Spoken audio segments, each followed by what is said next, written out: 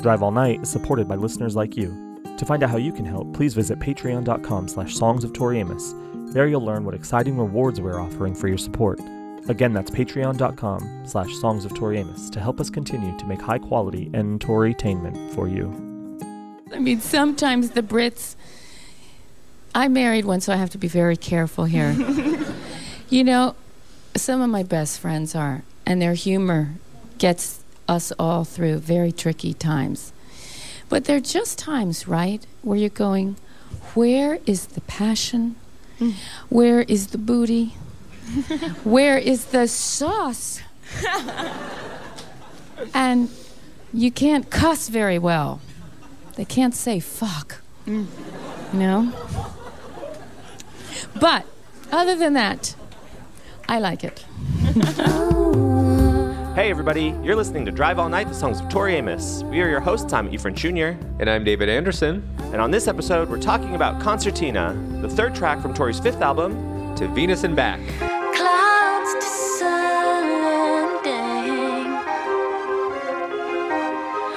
I'm not policing what you think and dream. I run into your thought from across the room. Just another dream. Can I weather this? I got a fever above my waist. You got a squeeze box on your knee.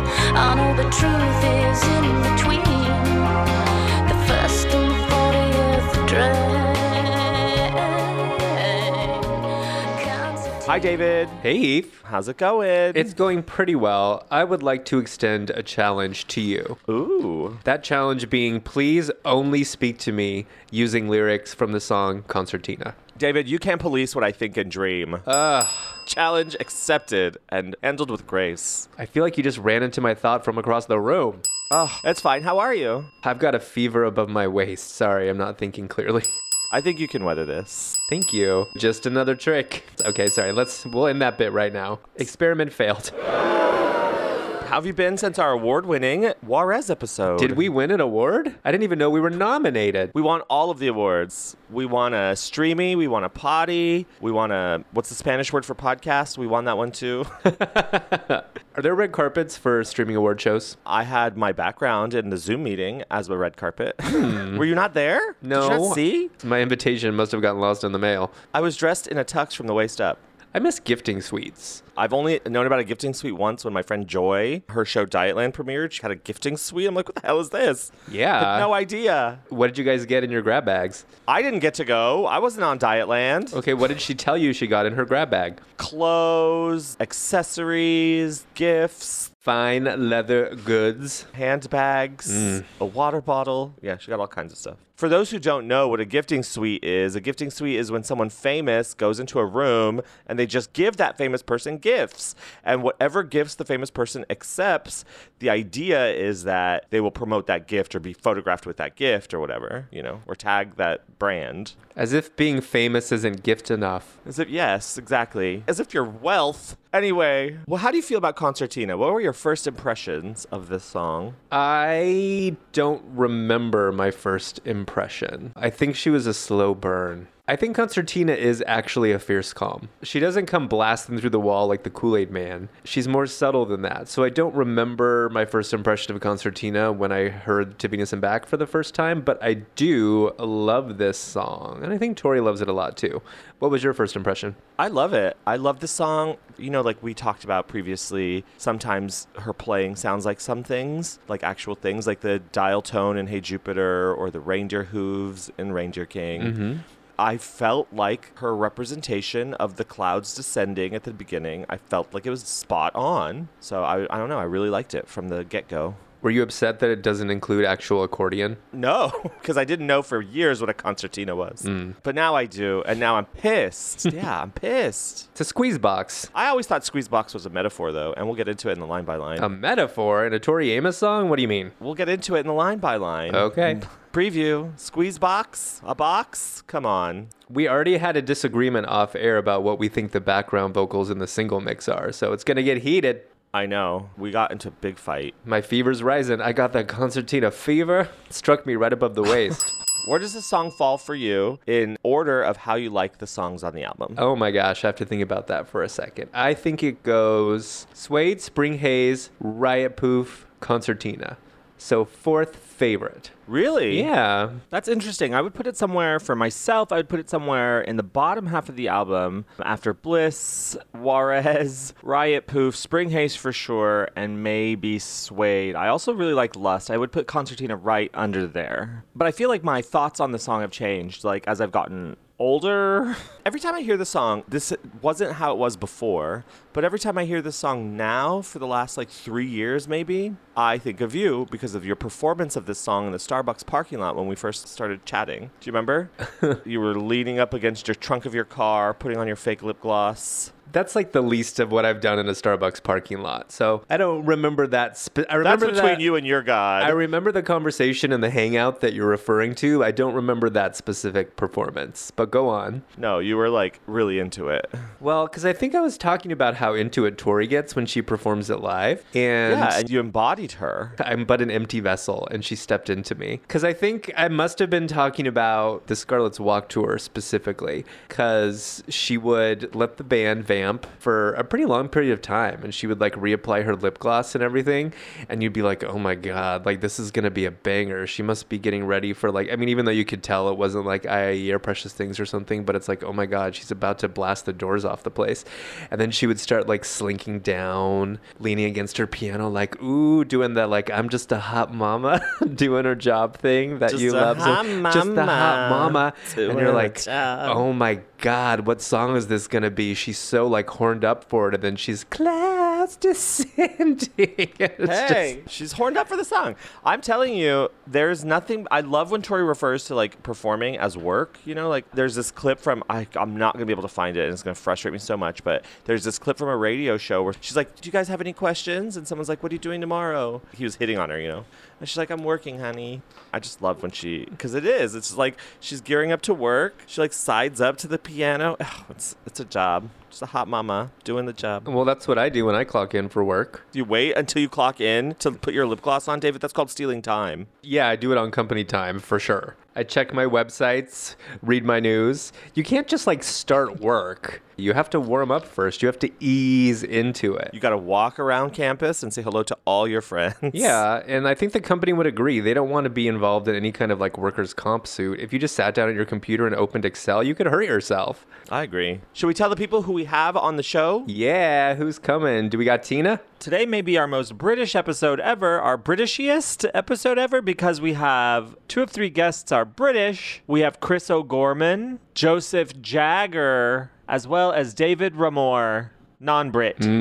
All Concertina superfans. For a second, can we just imagine how Concertina would speak? Or like what she would say? She'd be like, my name's Concertina, but my friends call me Tina. That's not how I imagine her speaking at all. No? You go then. No, I would imagine it's Clyde's voice. What is Clyde's voice? Exactly, none. Mousy, quiet. But now, give it to me. I don't do have Clyde. one. Do Clyde. No, thank you. Oh, she is timid. Thank you. Would you like to say hello to our Patreon supporters, David? Hello. Hello, everyone. Hi. It's good to see you. It's good to see and be seen. We're sorry. First, we'd like to say hello to returning Patreon, Rachel Klunder. Hello. My favorite album is Clunder the Pink. Really? Yes. My favorite album is Boys for Plunder. Klunder for Pele. Welcome back to Chad Dexter. Always good to see you. Chad's great. Chad gave us a ticket for, I think it was the opening night of Ocean Tour in the United States. Chad, I'll never forget it. Thank you. The dexterous thing is trust. No. The dexterous thing is trust. But it becomes dexterous. The dexterous thing is Chad. Chad. Hello to new patron, Kate Parsons. Hi, Kate. It won't be fair if I ate her. If I cater. I know that song. It's from Clunder the Pink. Hello to new patron, Jennifer Polly. And all your Pollys have friends. Dun, dun, dun. As always, thank you to all of our Patreon supporters. We couldn't do it without you. Thank you so much. And we are ramping up production. As you've noticed, Venus is coming out. Dang. It's all happening. Don't you go developing Venus envy now. As always, thanks to our wonderful headmistress, Shay Stymack. Clouds descending. I'm not police shaying. What you? You're the fiercest. This I shay wear. You're the fiercest calm I've been in. It could all get way too shareful. Particle by particle, Shay slowly changes. Oh, Shay. Shay likes hanging Chinese paper cuts. I think I've heard that. Why you watch where Shay's going? We've got to talk about that in the line by line. All right. Let's get there. Let's do it. Here's a cover of Concertina by David Golden, performed on an actual concertina. We'll link to this in our show notes at songsoftoriamus.com.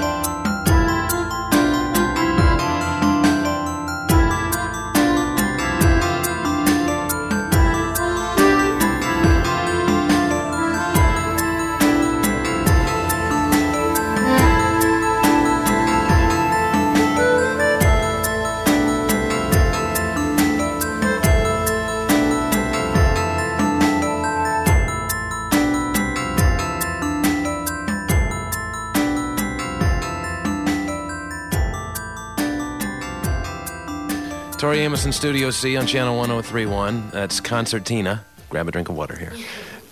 That's all. Now, a concertina it's a little squeeze box, but Yeah. what's the story of that song? I've always loved squeeze boxes, whether they be, vintage instruments. I don't know how to play one myself, Right. but and I also love beautiful women, so it works out. Well, I've heard you refer to your songs as she. They kind of take on a life of their own, and I've read interviews where you refer to a different song as a person, as a character. Is that accurate? Yeah, that's accurate. They're not all heterosexual, though, Right. so that's important.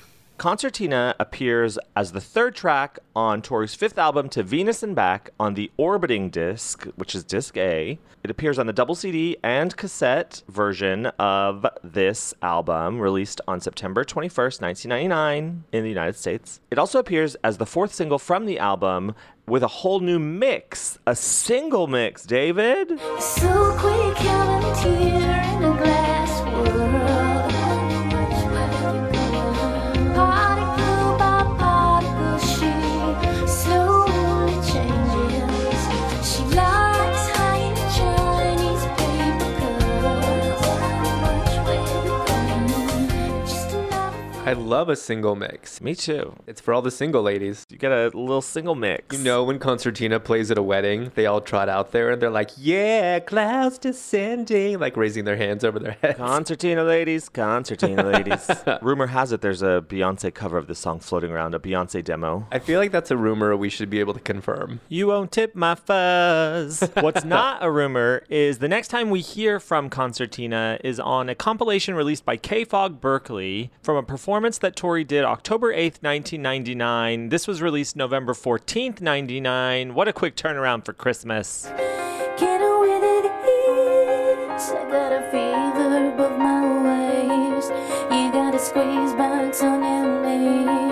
I know the truth is in between the first and the 40th day. Concertina then appears on a second compilation, this one for Y100 Sonic Sessions, released on November 23rd from a performance that Tori did on August 27th of that year. Roll that, Ollie.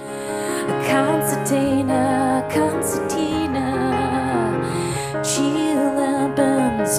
This I swear, you're the fiercest calm I've been in. A third compilation surfaces. This is Kink Live 3 from Kink FM 102, Portland, Oregon, released in September 2000 from a performance that Tori did in 99. And this is what it says on the Kink website about Concertina. It says, if ever a musician captured the intimate nature of the Kink Live Performance Lounge, it would be Tori Amos with her seemingly free association, almost hallucinatory lyrics. The entire Kink staff came to a standstill while mesmerized by her song Concertina.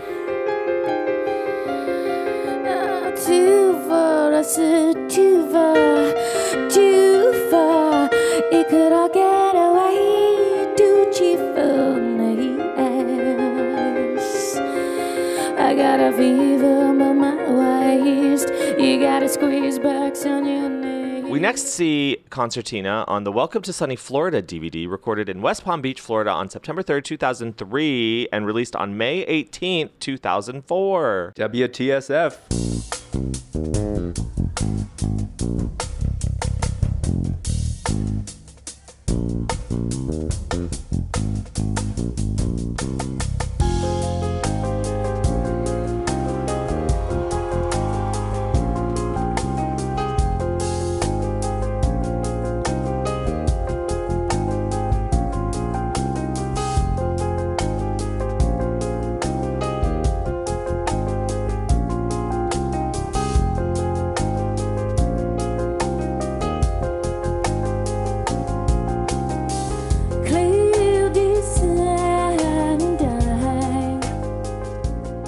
Next time we see this song, it is on a piano in a remixed single version mix on Disc C on September 26, 2006. Exciting. But it's not another single mix, right?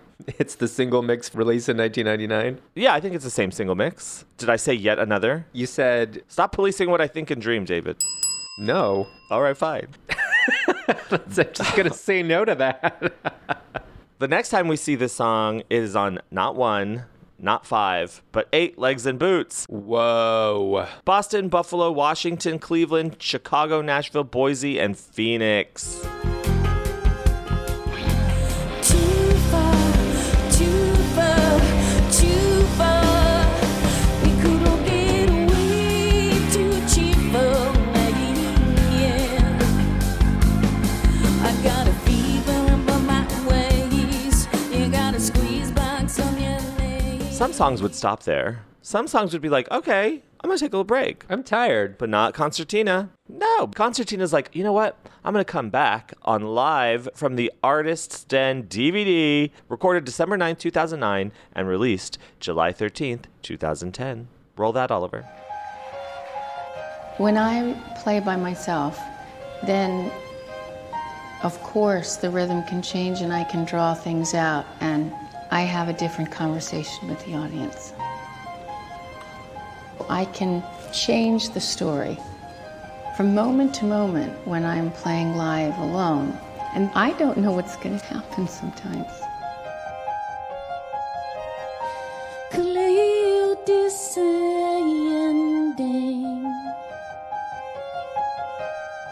clear descending. I am again, girls. I am not afraid of this. I am descending. What will I find here? Yes, I am descending. Clear descending.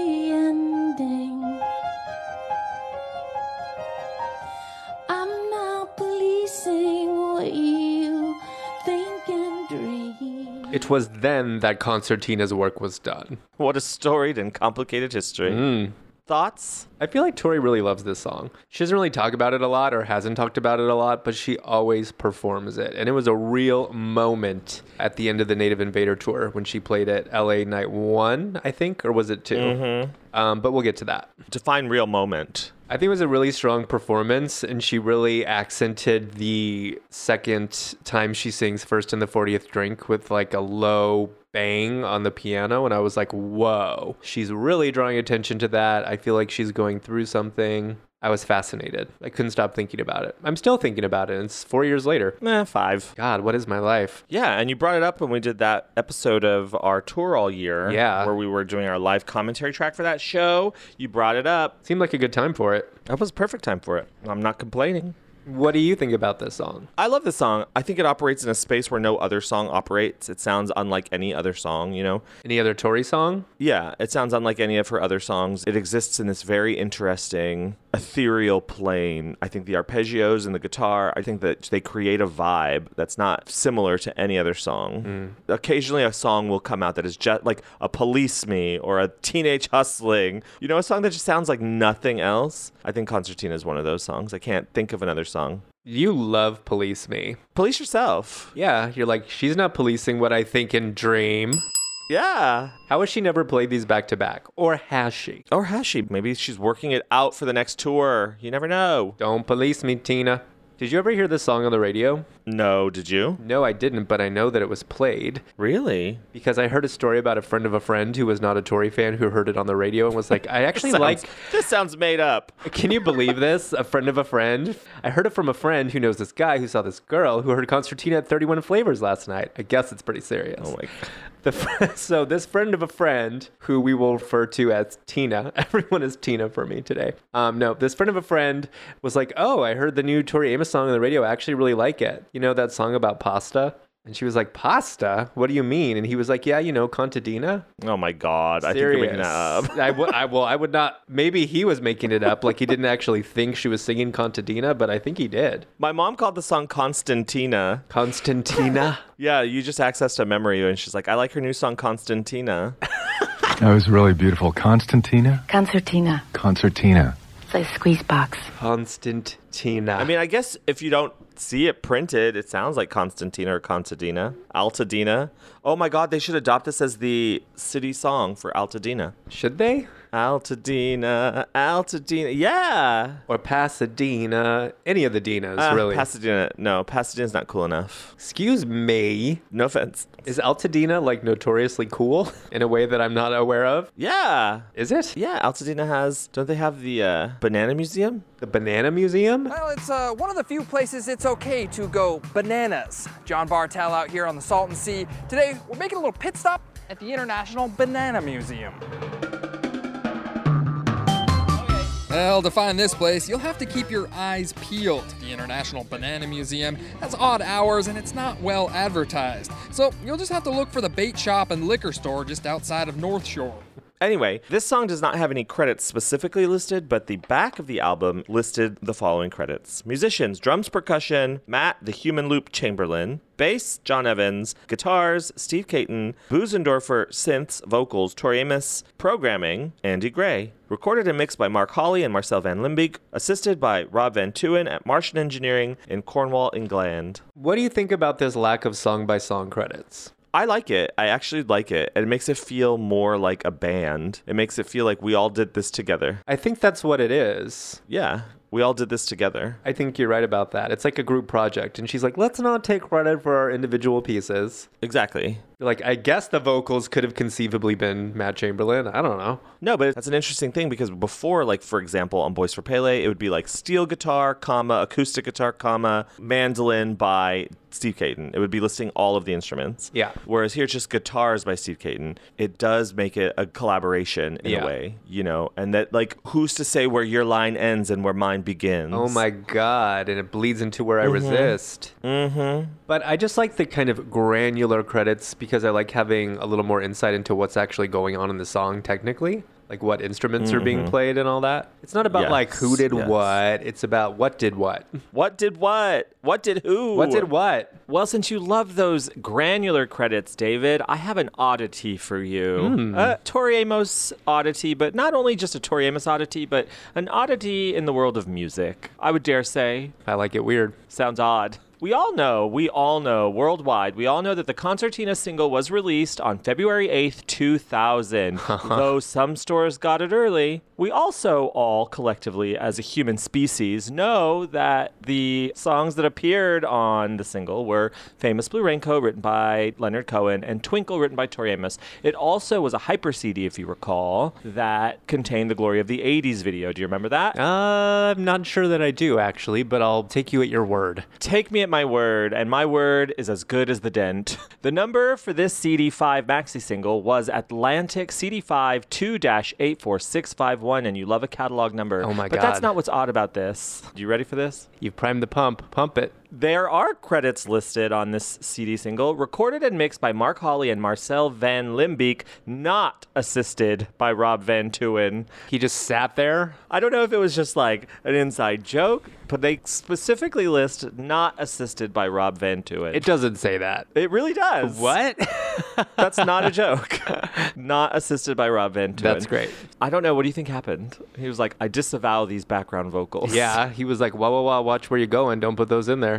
Watch where you go now. I don't know about this. Anyhow, I thought that was interesting. It is, but no instrumentation. Yeah, no. So Okay. it didn't bother to give us the good information. It should just list who doesn't do anything on that song. Yeah. It's just like Efren and David did nothing. No one helped. I'm a bedraggled married woman now. And most of these songs were not written by Leonard Cohen, but this one was. What if it was Tina Gullickson on Concertina or as Concertina? We'll never know. Performing the role of Concertina. Yeah. Vocals. Little squeeze box. You just never know. That's what makes it feel like a band. I mean, she's not nitpicking. She doesn't need to know what guitars you're playing. Just play the guitar that makes the song sound good, Steve. Yeah. We do know for sure that this is one of the few songs that Caton appears on in this album, because from an interview with Virtual Guitar Magazine in October 1999, someone asked him, any cool guitar moments to look forward to on the new album? And he said, I like the song Concertina, and it really is the only one on the album that features guitar. Simple arpeggio stuff supporting the melody with a distorted flanged out bridge. A fun song to play live, too. So when he says features, does that mean it stands out? Because clearly the other songs have guitar. I feel like it plays a really big role, whereas before, like, he had played bigger roles in, like, God and Cornflake Girl, you know, songs that really were kind of guitar heavy, or mandolin heavy, where he had contributed in a feature way. I think he specifically uses that word feature for that reason. Interesting, because we'll get to it, but I seem to remember him telling a story about really pushing for guitar on Josephine, saying, like, no, I can add atmosphere to this song. And Tori was like, doesn't need it. And then he did it and presented it to her, and she was like, you're right, that's good. It's good. It's good. It's good. I love Josephine. Not tonight. Let's just talk about Josephine. Okay, let's skip forward. It's actually pronounced Josephine. Josefina. Josefina. Let's get into quotes. Why don't you read this from Alternative Press, October 1999. Okay. Do you ever feel like you walk in a room, you don't know why, but you're just so uncomfortable you're crawling out of your skin, even though nobody's touched you physically? That's in Concertina. When you feel like you haven't excavated enough of your different personalities that when one pops up, you're not sure where it came from, and you try to hack it out of yourself. It shocks you that you could have this kind of fault, or that other people could bring it out in you. I am shocked. You know what shocks me about it is the fact that Tori still has personality she hasn't excavated. Wasn't that what Boys for Pele was? That's what her whole body of work has been. Isn't that what Doll's Posse is? Yeah, it's all. I feel like this is a strange quote to begin the episode with, because it's not how I see the song at all. Me either. Yeah. If one were to remove the word Concertina from this quote, I think I would have a very hard time determining what song she was referring to. Except for the walked into the room part. That's kind of a nod to the lyrics. But yeah, I wouldn't necessarily match this idea up with Concertina as it appears on the page anyway. Which is exciting to me, because I feel like that gives me room to kind of understand it in a different way, because I can't say, even though I feel like this is not how I would describe the song, I don't have any other words to describe the song. Like, I can't tell you what it is about wholly, but like if you take the idea of I run into your thought from across the room, and you're having a bad thought, if I'm running into an atmosphere that you created, then I can absolutely see how this idea of social anxiety or, crawling out of your skin can come into this song. If I analyze it lyrically, I've always felt like this song was about Mark. And I know she's not going to say that, especially like at this point in her career, but I'm kind of fascinated by how she's talking about her own personality and excavating her own personality. Does that mean she's sort of deflecting by talking about like how she reacted to what was going on in this song? I know you've said that it's about Mark, or that you've laid your chips on the table on the Mark side before. I might agree, I might not. I'm not sure yet. But I feel like her whole body of work has been about how she interprets the things, because she can't change anybody else. She can only decide her reaction or work with her feelings on it, Mm-hmm. So like we see that in like Little Earthquakes also, just that idea of like, yeah, like if I run into your thought from across the room, or if it is about a bad situation that happened, then it seems to be about her interpretation of it. But I wouldn't call it deflecting though, to answer your question. I think it would genuinely be like figuring it out. What about it makes you feel like it's deflecting? What about it? Yeah. I just feel like she's making it more about herself, because the song is so much about you. You're the fiercest calm I've been in. So I think she's just sort of like leaving out that part of the story and talking about the song, so she doesn't have to like maybe be drawn into a conversation she doesn't want to have. So she's like, oh, this is just about like excavating the different parts of myself. The end. Well, I'm interested in that idea. And I feel like maybe the part of herself she's referring to is a reaction she didn't expect to have until she was in this situation. And then she's like, oh, that's interesting. Let's read this quote from USA Today, October 1st, 1999, because I think it adds to what you're saying. And I feel like maybe the reaction is to having your whole life be calm, right? In USA Today, she says, after the Plug tour, I sort of walked into a fierce calm. I didn't need to be someone's daughter, wife, or mother, even though I am a daughter and a wife, and motherhood kind of just slipped through time and space for me. The record is just about being a woman and waking up every day. Most songs didn't come until the title was in place. My friend Natalie looked at me at one point and said, you would go to Venus, or that you've been there. If you're going to approach the Venus realm, seduction lives there, obsession lives there, trustworthy lust lives there, decadence lives there, control lives there. Sometimes I see the music more like a Dionysian frenzy, the concept that there are albums that make you happy and albums that make you suicidal. I don't live in that kind of segregated world. That's why being in a fierce calm really holds a frequency for me right now. I'd like to explore the possibility, because social anxiety, even though she hasn't said it really, walking into a place and being so uncomfortable you're crawling out of your skin, I'm interpreting that as social anxiety somehow. But that's not what she's saying necessarily, just being uncomfortable. And I'd like to explore maybe at this time in her life, having been married now for 2 years, kind of settled into that.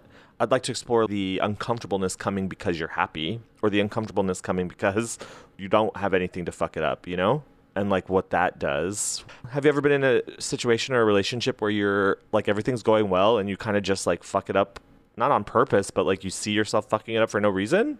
I have not personally, but I think for a lot of people, if you're not used to stability, let's say, when you experience it for the first time, it feels unfamiliar and like can maybe even be threatening if you're used to a lot of chaos. Yeah. Why is that? I kind of want to go back to what you were saying about social anxiety too. I think that's interesting. I also think of when she talks about wanting to crawl into your skin when you walk into a room. I picture like there are other people in the room and they've been having a conversation, or even if they haven't, that there's like unspoken conflict between them and you just pick up on it and you're like, oh, this feels bad. Yeah. Like there's anxiety in this room. I don't like this. Like when you walk in and someone's been talking about you, you just know they were. Yeah, exactly. And like you've got to deal with that vibe, even though you didn't create the vibe. Yeah.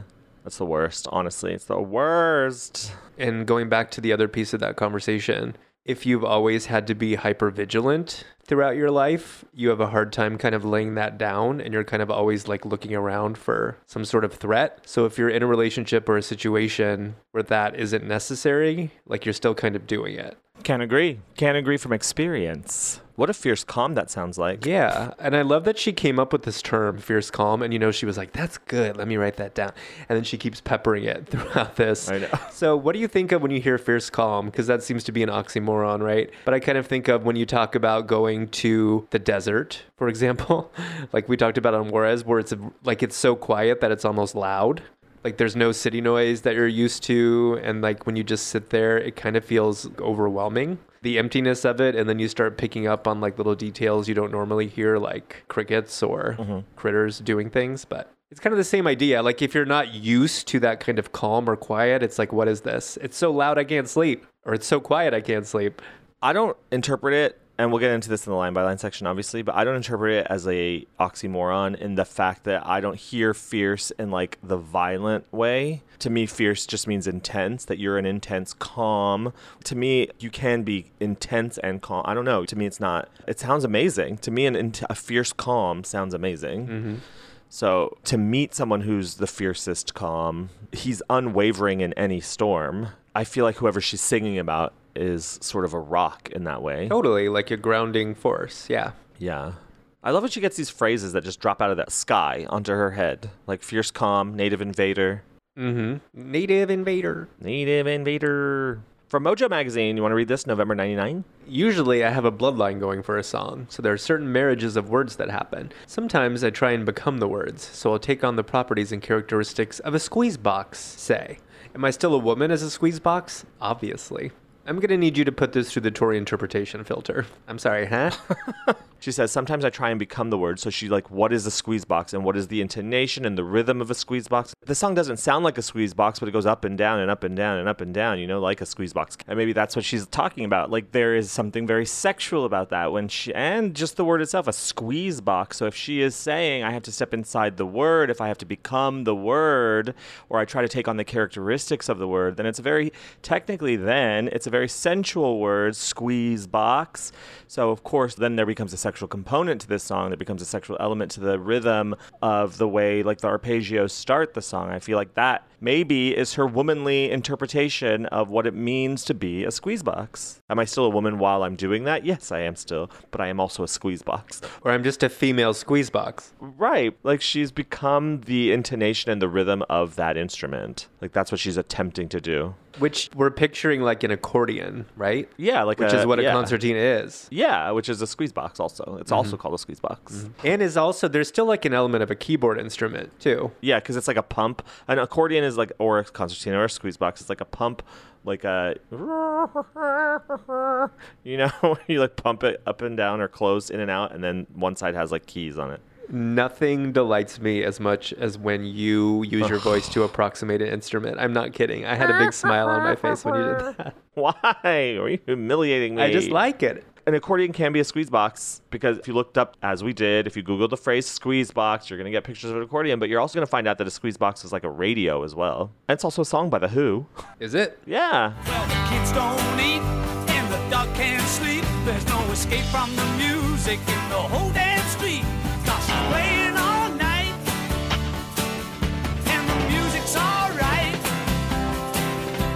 Mama's got a squeeze box, Daddy never sleeps at night. What kind of radio? I don't know. If you Google squeeze box, it's like this little like TV radio. I don't know. It's like a TV radio. A Logitech squeeze box, radio digital media streamer. Sealed in box for $400. Buy us one, David. Buy us one. I'm guessing this song predates that piece of technology. eBay was a thing in 99 though. Isn't it a digital streamer though? Yeah, on eBay. That wouldn't have been a thing in 1999. But it's on eBay. Okay. Concert eBay. Concert eBay. Concert eBay. Tori should really get into jingle writing. Pasta. I think so.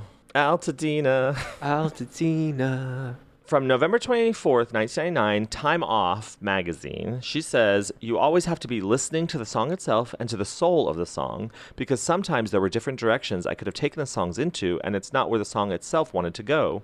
It's funny, during Concertina, the band all looked up at me and said, oh, just do it like you played it this morning on the piano. But I cut it to a loopy click track and said, get in there and pick up your instruments and we'll find it. I wanted those electronic drums that Matt was playing with because particle by particle she slowly changes, and I wanted the sense of the acoustic piano with the electronic drums. That also occurs in Lust. So there was this dichotomy going on, and I'm really drawn to that. She loves a dichotomy. She loves a marriage of opposites. She loves burying the Marys. Yeah, a squeeze box itself or an accordion is kind of a marriage of opposites. You've got this like high-pitched in and out, and then you've got the keys. I don't know, there's something so bizarre when you watch someone really good at it. It's like, it's a really beautiful instrument, but you wouldn't think it would be beautiful. It kind of feels very polka, you know? Mm-hmm. But like it can be really beautiful. I always just think of Constant Craving. Is that like the most prominent use of accordion in a pop song ever?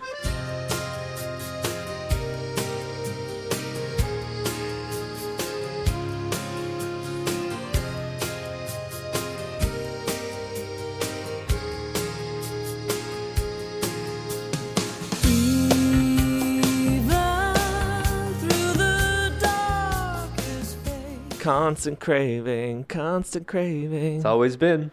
I forgot there was accordion in that song. Yeah. You're such a Katie Lang freak. I am. I have a Katie Lang kink.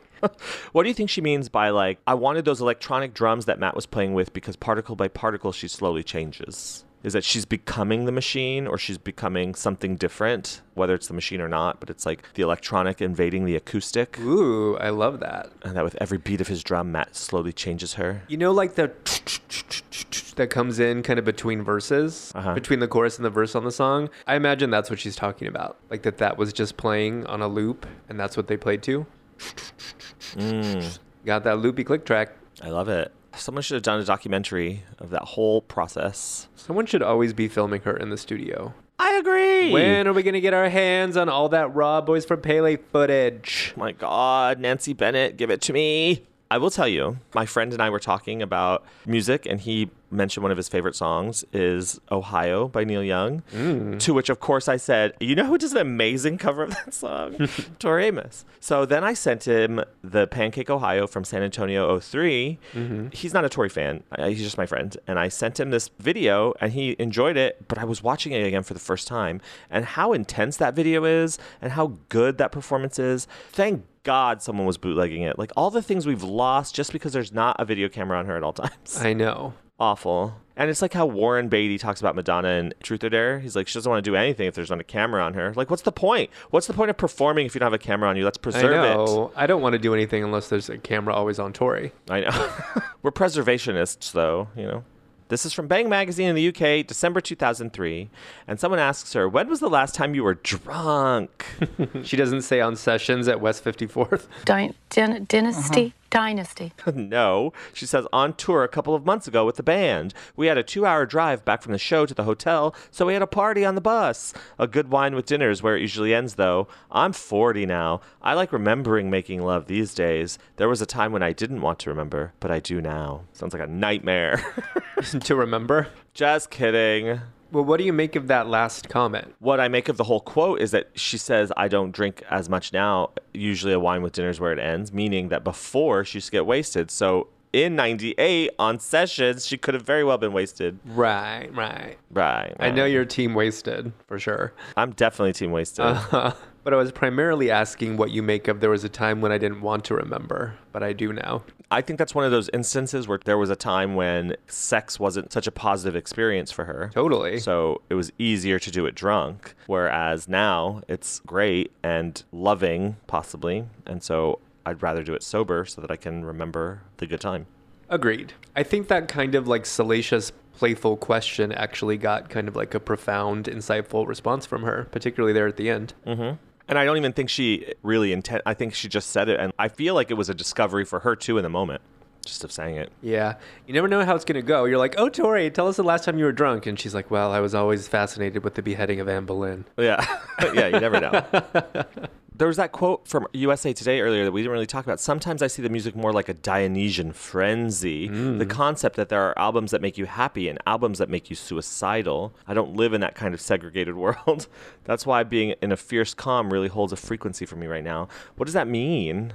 Well, she wants the album to both make you happy and make you want to kill yourself? Yes. The same album. Yes. That nothing is either all good or all bad.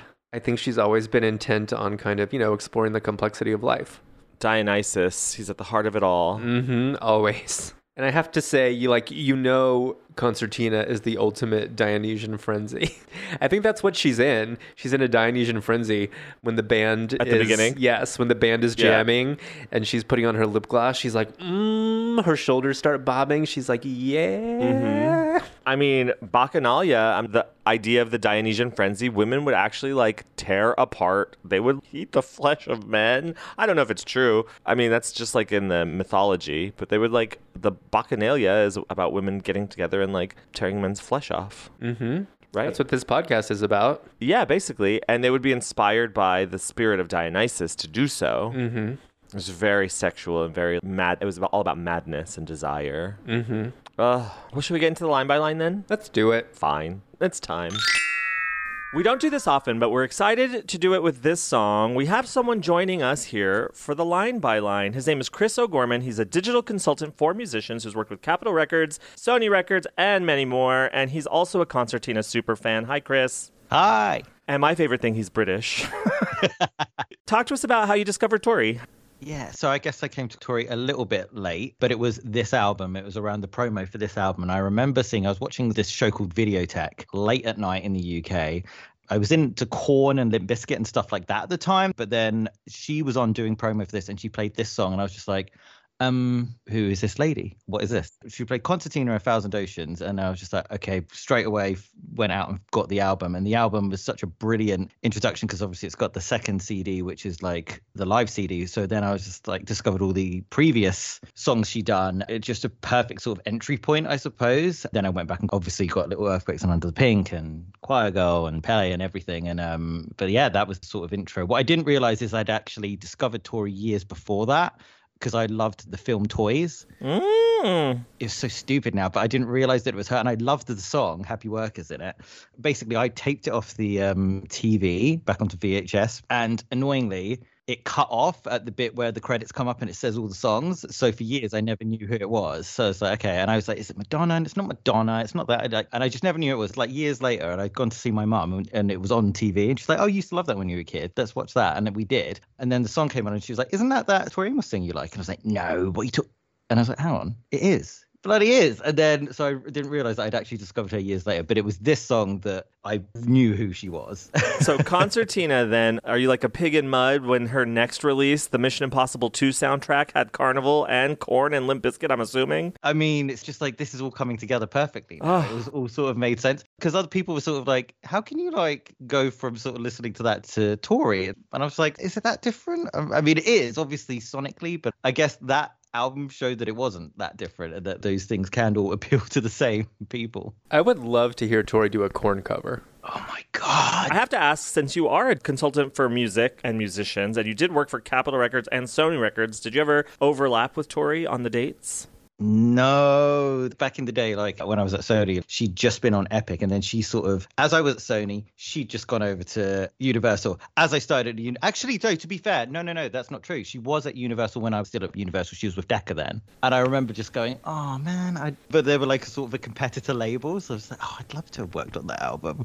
But it did mean that I got advance warning of when stuff was coming out, so I did see on like the release schedule when there'd be like Tori Amos, I'd be like, oh my God, I've got to leak this to everyone. Yeah, exactly.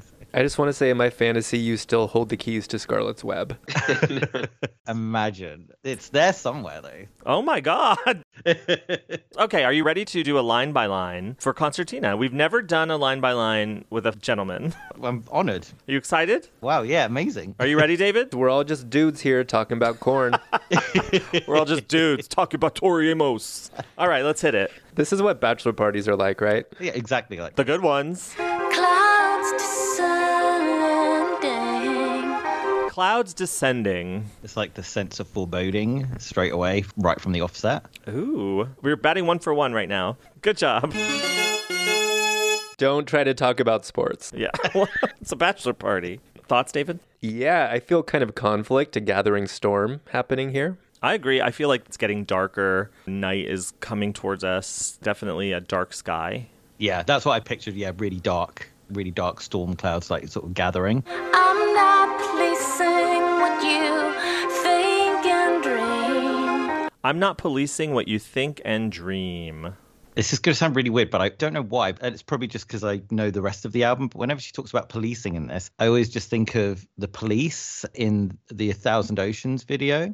Oh. Like, you know, the riot police. I don't know why. It always makes me think of like there's some weird sort of police theme running through the album there. And I don't know if that's just me joining two things together that aren't, but it always just sort of stuck out to me. For me, this song is really grounded in Tori's new marriage. So I'm just going to dive right in with that. I'm sort of seeing the tension of fully melding with someone, but also wanting to stay separate, and her sort of saying, like, I wouldn't deign to tell you, like, how to think or, like, what you're fantasizing about. Like, that's your business. Like, I'm not going to get involved in that. Yeah. To me, I hear this line as a response to something that was said right before the song started. you know, if there is conflict brewing, if there is a storm gathering, that it's a response that someone has said, quit policing me, police yourself. Yeah. I'm not policing what you think and dream. Like, you do you. It's like her saying, that's not my business, that's not my problem. Yeah, kind of, yeah. I feel like she's saying, I'm not policing what you think and dream, but tell me. Because with the next line, she's like running into his thought or trying to figure out what he's thinking, perhaps. I run into your thought from across the room. I run into your thought from across the room.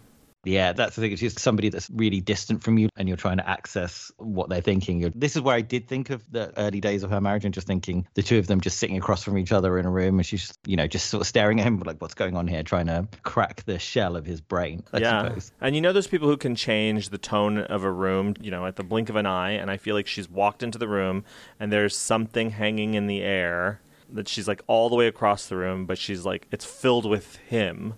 There's something that he's brought, this energy that he's brought into the room that she's kind of having to navigate now. I think she's even been willing to say that Mark is kind of inscrutable and that talking about feelings isn't necessarily something that he's great at. And being British, that makes sense. We don't like to talk about why and stuff like that. I don't know. We're very repressed, very Victorian. But we're going to make you do it. Yeah. Okay, I'm here. I'm ready. Just another dream. Can I weather this? Just another trick. Can I weather this? I don't know why, but just another trick always made me think of, you know, like when trick, like as in a prostitute, when people refer to like, I just turned a trick. I don't know why. It always made me think of that. And I thought, but it's kind of incongruous with the rest of the song.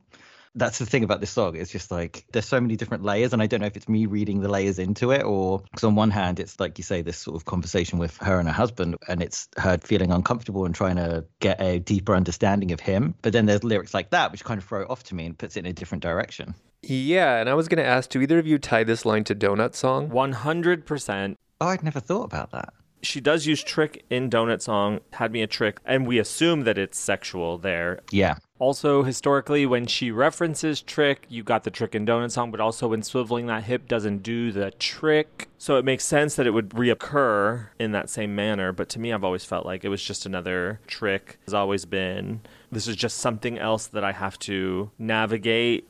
I think you're probably right, but I do kind of tie this to Donut Song, which to me is about disappointment in a relationship or finding out that something is not all that it was cracked up to be. That it ended up just being a trick of the light, perhaps? Just a trick. And I could sort of see that here in that maybe like, oh, maybe this is like the first sign of like trouble maybe in their relationship. And there's this like, oh, is this happening again? Is this not what I thought it was? Right. Yep. And that explains then, can I weather this? Can I get through this? Yeah. Can we get through this? Yeah, can we sort of weather this changing part of our relationship together, I suppose, and weather it for the long term? Mm-hmm. I got a fever above my waist. I've got a fever above my waist. Again, that's why that line into this line is just like really sexual to me. It's like, that's the only way I heard it. Fever above it just sounds very sexual to me. Here's the thing, too. It sounds sexual to me as well. But now that I'm thinking about it, if I got a fever below my waist, that's really sexual. That's more sexual, yeah. But if I've got a fever above my waist, that means that you turn me on and I'm not even talking sexually. Like, I've got a fever above my waist. Like, you make me hot just all over. Yeah. Or a fever in my heart or whatever. Or I don't know, you know, what's the organ that's above you? Yeah, that's a really good point. Yeah. I was going to say, maybe my understanding of female anatomy is even worse than I thought. I'm like, wait, where is it? Where is it? I got a fever above my waist. This to me has always been like, I'm sort of like activated by this conflict or this conversation. Like, you got me hot and bothered, but not necessarily in a sexual way. Like mentally stimulated or emotionally stimulated, maybe. Yes, yeah. Or angry, like you got me hot under the collar, you got me pissed off, enraged. You got a squeeze box on your knee. You got a squeeze box on your knee. That I definitely heard as sexual. Absolutely. I never thought of the instrument. No, I didn't.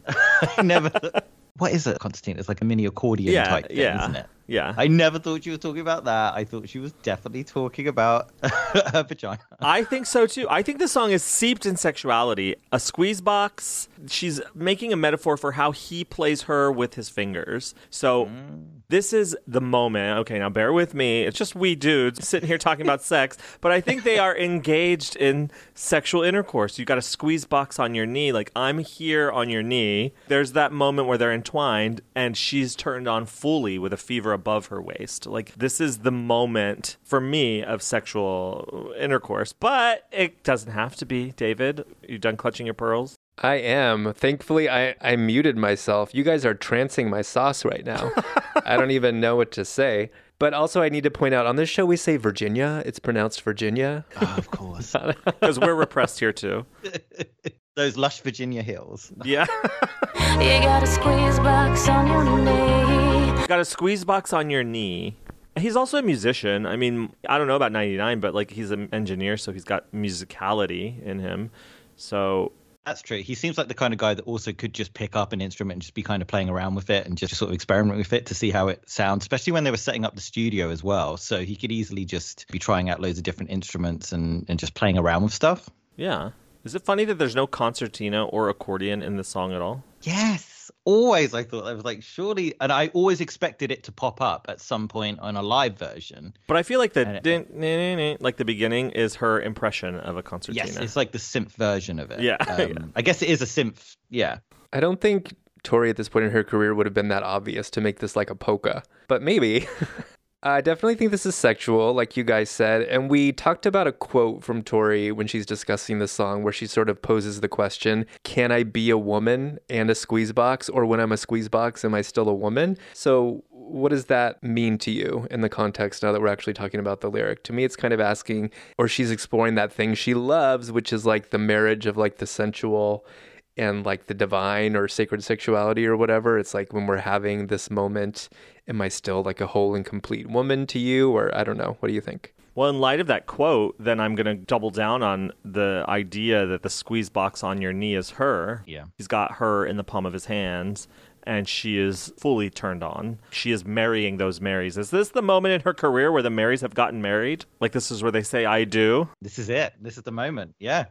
I do. We always try to track it. This could be it. It's like, do you take this, Mary? It wasn't Tori and Mark. It was Mary. Right, it was Mary and Mary. Yeah. I know the truth is in between the first and 40th drink. I know the truth is in between the first and the 40th drink. I love that because it's like, as somebody who maybe has had a drink in my life once or twice, there's definitely that sweet spot between when, like, the lowering of inhibitions, when you're like, okay, I can sort of talk about this now because I've had a few drinks and stuff, but then right to the other side where you've got people that are just so plastered, they're just talking utter nonsense and saying stuff that just makes no sense. It really is that sort of sweet spot in between the lowering of inhibitions and sort of saying something. And I don't know if that's like her and him enjoying their sort of love of wine, or when she starts saying things that she wouldn't normally have said, or him, maybe I'd say, I actually always thought of it as him saying something and then she's like, that's the real truth right there, what you just said, you know? Right. I think you're right. And I've always thought of alcohol being kind of a truth serum in the context of this song, especially if we're talking about someone who isn't forthcoming with their feelings. It's like, okay, now we're getting somewhere. He's had like just enough to start really sharing or telling the truth. Yeah, exactly. I picture her plying him with wine or Krug or whatever, just trying to get him to be less British. I love this line as well, and I think, yes, the inhibitions are lowered, and you find your truth in between, somewhere in there. Like, something will be said, or something, the truth is there. But I'm going to remind you of a little song called A Sort of Fairy Tale, where he pulled the hood right back where he could taste heaven perfectly. I think the truth lying in between the first and the 40th drink, that sentiment can also house something like, yeah, we can fuck the first time. It's all fun and games. But by the 40th time, there's a truth in there somewhere where there's intimacy and there's honesty. We'll find it or we won't. And even not finding it is the truth of it. So like in between where he's a trick and where he's like a lifelong partner, the 40th meaning the infinite drink, I think, that in there, somewhere in the middle, they're going to have to come to terms with what they really need and want and expect from each other and are to each other. So that's how I've always taken the truth lies in between the first and the 40th drink. It's like between us being just one night stands and us being lifelong partners, like somewhere in there. Yeah. Between now and forever, sort of. Oh, yeah. Yeah. Oh, I like that. I'd never thought about that. I thought of that when I was between the first and the 40th drink. Yeah. Towards the 40th. Yeah. It was the 39th string. Yeah, it was the 39th string. That's where my truth usually comes. Right around 35. Things really start to come into focus around the 35th string. Yeah, totally. By the time you're 35. By the 40th string, I will have blown them all. Sounds about right.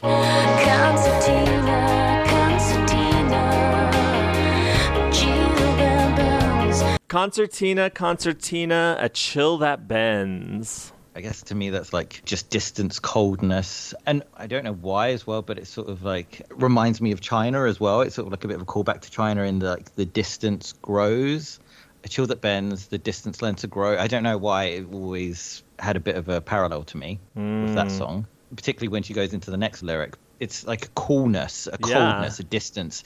But it's changing, it's bending, it's changing, it's morphing. I mean, like how if you take this back to Mark, which she has to be singing about, and you take the next line. This I swear, you're the fiercest calm I've been in. This I swear you're the fiercest calm I've been in. If he's calm, but he's fiercely calm, and he's cold, it's a chill that's morphing, like you said, but also like a chill that can change how she sees chill. Like she's always seeing someone being cold to her in a certain way, or like this coolness maybe isn't necessarily about her, and it's not anything that needs to change them. He's just a fierce calm. I don't know. What do you think, David? Yeah.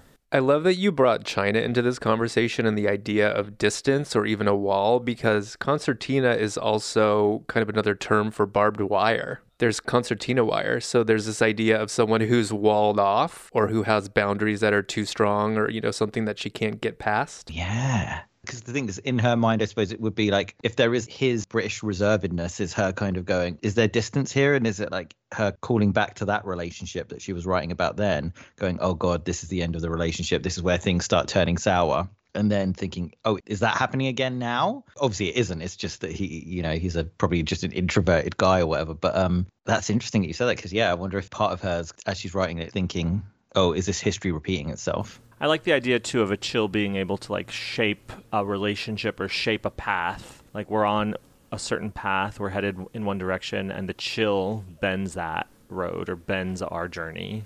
Yeah, sort of guiding.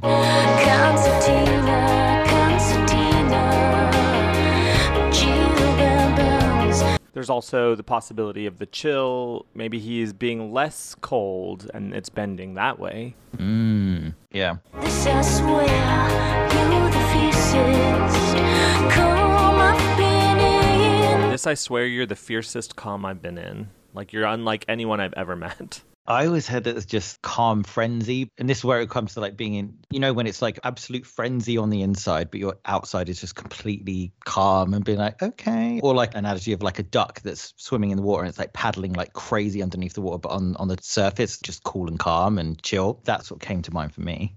Or she's sort of freaking out about maybe the status of the relationship or freaking out about something or having sort of a bit of a moment, but not wanting to show that to him, not wanting to convey that and trying to just keep that composure. We read a quote earlier where she said, do you ever feel like you walk in a room and you don't know why, but you're just so uncomfortable you're crawling out of your skin, even though nobody's touched you physically? That's in concertina, when you feel like you haven't excavated enough of your different personalities that when one pops up, you're not sure where it came from, and you try to hack it out of yourself. It shocks you that you could have this kind of fault or that other people could bring it out in you. And I feel like that's popping up here in the chill that bends, in the fierce calm. I think you're right, and I was going to try to tie that quote to this particular portion of the song, too.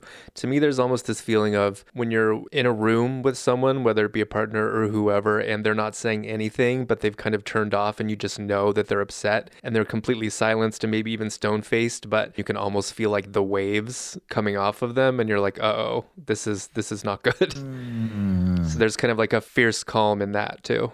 That's interesting, because I never thought of it as his fierce calm. Really? The other person's fierce calm. I thought of it as her fierce calm, like she's feeling a certain way inside, but just wanting to stay cool and calm and collected on the outside. But actually, that's a good point. It's his fierce calm, maybe. Well, I've always thought of it being his fierce calm because I run into your thoughts. Runs into, yeah.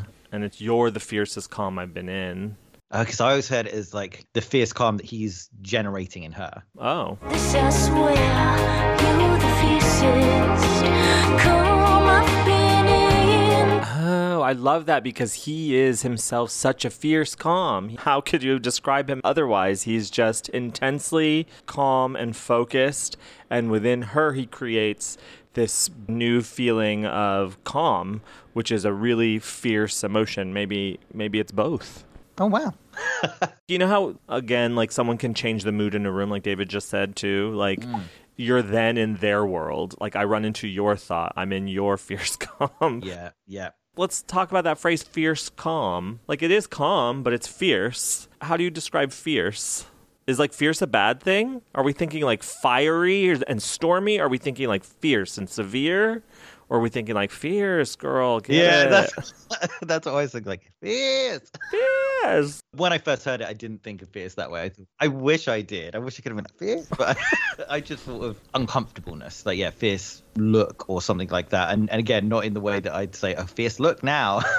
I think of passionate. Oh. And that maybe this is kind of unlike any relationship she's ever had before. And she's used to like a lot of upheaval and conflict, but for the most part, he's a grounding force. And she's maybe having a hard time squaring those two things. Like, this is the most stable, calm relationship I've ever been in. And my feelings for you are like exponentially stronger than those I've had for anybody else, which at first glance seems to kind of be at odds. Right. It's like the stablest relationship ever. And that's almost freaking me out a little bit, or yeah, don't know, like that.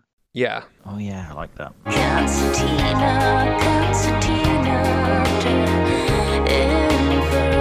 Concertina, try infrared. The infrared is something that's, I guess, invisible to the naked eye. So it's something that she might perceive that if there were other people in the room, it's maybe a behavior that she's picked up on or something that she's picked up on that nobody else in the room would pick up on. So she's picked up on this sort of internal discomfort or, you know, a slight shift that nobody else would have even acknowledged. I love how this ties to thematic motifs on this album, like supernova juice and circuitry. And like she's talking about the internal with it, but using this terminology that is taking her, like this outer space terminology, for lack of a better phrase. And that's what gives this album its very distinct flavor. Yeah, this is sort of like little technical terms almost. Like, yeah. Tap it in. Yeah, I love that too. She's like lasers, infrared, space.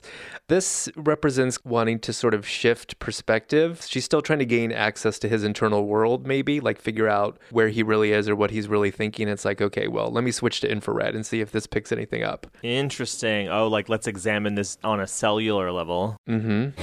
Just where you're the fiercest.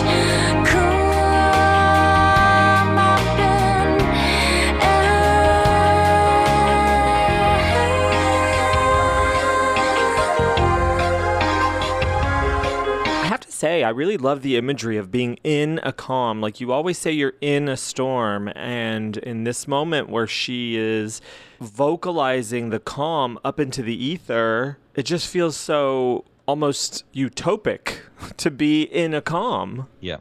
The soulquake happened here in a glass world. It's my favorite lyric in the whole song. Really? Yeah. And it always reminded me of the Under the Pink album cover where she talks about, you know, that interview where she talks about all the broken glass and she's wearing that white cotton dress. And if I fall on that broken glass, there's nowhere to hide the blood and all of that. And I just thought of a glass world. And that's what the glass world looks like after the soulquake happens in it. Always just reminds me of that. And also soulquake, earthquake. There's that theme that always seems to come back again. It completely makes sense in the context of this song, in that if you're talking about like a fierce calm and you're sort of at a point in this relationship where you've got to a point of comfort or whatever, but then something shakes the foundations of that. I love this imagery, and I feel like when you're living in a glass house, everyone's looking in from the outside. And if you think back to even A Thousand Oceans video, she's in a glass world, and someone came and really just blew her world apart in a good way, but blew that world apart and shattered it. I love your tie back to Under the Pink album cover. I love that too, and this is the Tory verse, so you know everything's connected. Yeah. I'm also thinking of Goodbye Pisces with like, there I go again, breaking porcelain. But the soulquake to me is just a very poetic way of saying, I am shook. I am shooketh, or this relationship has shaken me to my core. Completely changed me too. Yeah. Or even just this conversation, maybe. Yeah. And it's that juxtaposition between glass that's so delicate and easily breakable and something that's quaking. I always liked that combination. Particle by particle, she slowly changes. Particle by particle, she slowly changes. I want to take this back. I have this giant glass desk that I've had for 15 years that I've had to repurchase twice. The top part of it, because 2 different times in the last 15 years, or I guess 16 years, it's shattered into a billion bits. Oh, shit. And so when I think of the Soulquake shattering the glass and particle by particle, she slowly changes, I just think of all of this, like when you smash a windshield and it's a million tiny little pieces, those are the particles that are slowly shifting. These tiny, tiny little bits of glass that are maybe coming together and fusing to make a different shape of glass world or different kind of thing. Yeah, because I always think of like what's happening in the glass to make it weaker or make it stronger, how the particles shift. I'm not a scientist, but... What? But yeah, I was thinking of that because she's obviously thinking of stuff on a sort of molecular level here. Yeah. I guess it comes back to that theme of, for me, this whole song is like this weird push and pull between the sexual angle, but then there's like the discomfort angle, and it's like this push and pull between those two things. And the particle by particle she slowly changes always like, oh, I'm uncomfortable in my own skin and I'm trying to change, I'm trying to shapeshift. Yeah, I keep going back to who she is in the context of this relationship, too, and how having a certain level of trust or commitment or whatever it is can change you on a molecular level and shift things around. Yeah, that's what I hear, the molecular level. Like, that's exactly what I think is this person changed her on a deep, deep molecular level. Yeah, he shattered her desk. He cracked her windshield. That's what we're all looking for, someone that can crack our windshield. I agree. Again and again. With a crowbar. Yeah, please. She likes hanging Chinese paper cuts. She likes hanging Chinese paper cuts. To me, this is one of the most elusive lines in her catalog. I always heard paper cuts as in, ow, I got a paper cut. Mm-hmm. And again, I can't help going back to other songs, like you say, like the Tory Metaverse, the cuts on my knees in Girl. I always just thought of that. Like, I don't know, are paper cuts like an ornament or something? Well, Chinese lamps are made out of Chinese paper, which is a really thin paper, which, of course, you can have just like cuts of paper, like Chinese paper cuts, like the cuts of the paper. And I think this is just like the sonic texture or the texture of the lyric, because hanging Chinese paper, I think she's going to say lamps, but as she say... The things that float, right? Yeah. You have, like, little yeah. Chinese lamps, Chinese paper cuts. It feels like being wounded by something so delicate, but she likes it too. I don't know what you get out of that, David. I think you're so right. I've always just had like a very visual association with this line, and I've thought of, paper cuts makes me think of like origami, which I know is traditionally associated with Japanese culture, not Chinese, but I've kind of imagined just paper folding or creating something. And for some reason, I'm also liking that you brought up Under the Pink and specifically the white dress. Something about this line has always made me picture someone almost in like a hospital gown who is maybe like institutionalized, or at the very least like an aspect of self that dissociates and like withdraws from this conflict, and she's just like in her own little internal world folding paper, making cranes or something. Yeah, because like in films when you always see when someone's been maybe institutionalized or something, and there's that one sort of craft that they're allowed to do, and you can completely picture that. Yeah, totally. Just another fix. Can I weather this? Just another fix. Can I weather this? In relation to it being just another trick, the trick being what was wrong, that she's constantly tried to put a balm or a salve on something that's been broken. So this is just another fix. This is just another guy. But like, could this be the final fix? Could this be the fix? Or is it just another fix, Yeah. If in relation to the trick. I feel like it's moved the story along by a few years, because it's like, it was just another trick. But then just that one word being different, just another fix, is like, it's sort of zoomed out from, like if there's like a timeline of romantic relationships, it's zoomed along a few years to it being just another fix, rather than that phase maybe in her life, particularly around sort of after that time in LA, after Why Can't Tori Read, into Little Earthquakes, it's got everything was kind of maybe a trick. At this point in her life, it's kind of like, I'm needing to patch things up, and it's like kind of patching holes in something, or sort of patching, like trying to patch something together, trying to keep it afloat. And like, what happens when your survival mechanisms don't work, or when your fixes that have always worked for you, or the things that have always worked for you, when they don't work? Yeah, your go-tos aren't working anymore. Interesting. I've never thought of this as like a patch of some kind. I've always thought of it as, like getting my fix. Like a drug fix. Yeah, and as we've gone through Tori's catalog, specifically during the Boys for Pele season, when we talked through so many quotes and heard so much from Tori herself, without using the terminology, I feel like she's all but referred to herself as a love addict. Yes. And she said, basically, like, I've always just gone from relationship to relationship and never really spent time on my own. So I also kind of like the way you brought in, maybe this is like the last fix. It's like, oh, is this kind of like my last... Well, what is a fix if not a fix, That's true. Because she has talked about getting on a plane and flying hours just to go and get her fix of that guy at that time. Mm-hmm. Who wouldn't, though? Right guy. There is no plane ride too long. Exactly, especially with the frequent flyer miles I'm sure she had. It's true. And back then, you still got a free meal on your flight? Oh, yeah, you could smoke on the plane, too. It was the 90s.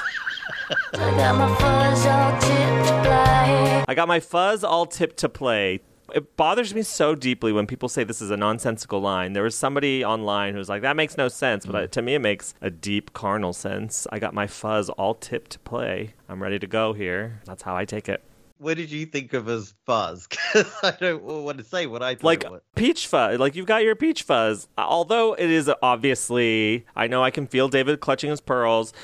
It's also like one of those terms like circuitry, supernova juice. These terms in this world, because it's an audio term, fuzz and dub. Yes. But she's taking it into the personal, and that's what Tavina Simbach is. I got my fuzz all tipped to play. Yeah. Like, I'm ready to go here. I'm turned on. That's what I always thought. I 100% always thought that. Thank you. But in later years, I was just like, oh, fuzz. Sometimes people refer to like the police as the fuzz. And then there was like that policing thing earlier. And I'm like, am I overthinking this now? Police me. Police me. See, police me, police me, police me. Oh, Eve, I love that we have such an emotional shorthand that you can run into my thought from across the room at this point. And you just know when I'm clutching my pearls. But yeah, I think this is like one of the most, I don't want to say filthy, but kind of profane, even though the word fuzz is not profane, but it kind of is the way like she uses it here. I'm like definitely picturing her Virginia. Yeah, and was that before I said that, or you felt that always? Yeah, no, I've always felt that. Okay. She's got her fuzz all tipped to play. Because it sounds so innocent and like... Well, it doesn't sound innocent. I would say it sounds filthy. I'm sorry. I just have to ask, what do you think she means by tipping it? I almost imagine her with like mascara. Like she's giving it a little touch up before. No. I think of like tipped as in like erect. That's ready. How I am ready to go. Golly. Yeah. I got a dub on your landscape. I got a dub on your landscape. My eye's on your prize. My eye is on you. This is the one line of lyric I've never quite got what she was, because I always think of dub as like, I'm sure she would use the word dub from a musical term, like I'm dubbing that vocal, or dubbing, like, so I always hear it as a musical term, so I've never quite got what she means by it. This is the one line that has stumped me. To me, it just goes hand in hand with I got my fuzz all tipped to play. I got a dub on your landscape. Like, I'm ready to go, and I'm looking at you. Like, your landscape, your body. I got a dub on your landscape. Yeah. I agree with you, Eve. And this is another moment of her kind of peppering in sci-fi or space like terms. Spacey terminology. She's like Tory bot targeting. Right. Oh, that reminds me of the Joule bot. R.I.P. The measure policy of trancing the sauce without the blame. Then there's your policy of trancing the sauce without the blame, which to me is so romantic. And here, bear with me. If I got my fuzz all tipped to play, like I'm ready to go, and I'm looking at you, and my eye is on your prize, but you have a policy of trancing the sauce without the blame, meaning to have sex with someone without the guilt or the shame or the blame, like that's your policy, is to do it that way. She's here coming at him sexually, but he's looking at her like we have this policy where it's intimate, it's romantic, and that together is like, it's again, the Mary's marrying, the intimacy and the sexuality. And that's how I see this line. Then there's your policy of trancing the sauce without the blame. Trancing the sauce, meaning like extracting the juice, trancing the sauce. Oh, I never heard it that way. I heard it, then there's your policy of trancing, comma, the sauce without the blame. Not there's your policy of trancing the sauce. I don't know, I guess I heard them as almost two different lines. So, like, then there's your policy of trancing. I almost thought of that as him going into a trance-like state or being quiet and meditative. Mm-hmm. And it's sort of like that calm coming back from the chaos almost. And the source without the blame, I thought as the dirtiest lyric in the entire song. I was like, she's talking about seminal fluid. I always thought that was a sexual, like, I don't really know what the blame is, but all I know is when I first heard it, I was just like, oh, is she talking about that? And when you combine it with all the other lyrics, I was like, I 100% just went straight to that. She's talking out the source without the blame. I thought, to me, she's talking about seminal fluid, and she's like, "Oh, it's not my fault. I made you come. It's not my fault." Oh, interesting, David. What, me with all this body? I just couldn't help it. Exactly. Eve, I really loved what you said about physical intimacy without guilt or shame. And I think you're probably right. And I'm just going to take that into the future. And that's totally how I'm going to like interpret this song from now on. But I also have to say, you know, sauce is another word for alcohol. So I'm kind of tying this to the first and the 40th drink. So maybe it's like, oh, like, never mind. Like, I was drunk. I don't know what I was saying. Or like, that's not true. Interesting. Yes. That was just the Krug. That wasn't me. Yeah. Yeah. Trancing the sauce without the blame, meaning to like get fucked up without worrying about it the next day or what? Or having to have responsibility for what you said or what you did. Yeah. Okay. Yeah, my mind was filthy when I heard Oh my God, we're filthy. This is why we can't have men on this show. One track mind. Lowered the tone. When does the stripper show up? Where is the sauce? The measured policy of trancing, the sauce without the blame. I want to say, too, my primary go-to way of interpreting this line has been, there seems to be an aspect of emotional infidelity to me, or like a flirtation outside of their relationship, and that to me has been trancing the sauce, like kind of flirting with someone or pushing it too far, but then like not acknowledging it or being like, what, it was nothing, like I didn't mean anything by that. It was just a look. I was just, I was just acknowledging their aesthetic. It would have been rude to not say anything, so. Exactly, God. I mean, come on. Concertina, Gilbert's, this I swear, you the fiercest. Come hopping in, Concertina, drag infrared, this I swear, you the fiercest.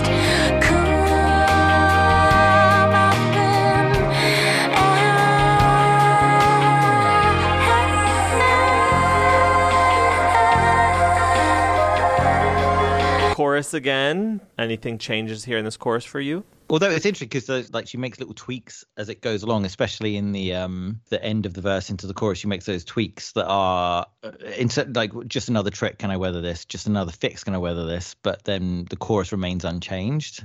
I don't know if that's me just reading. Like, no, I love it. Ooh, is there a reason why the chorus remains unchanged, but the pre-chorus bit changes? Especially because a lot of times she does change it. Yeah, she is not one to shy away from messing with a chorus. Right. So.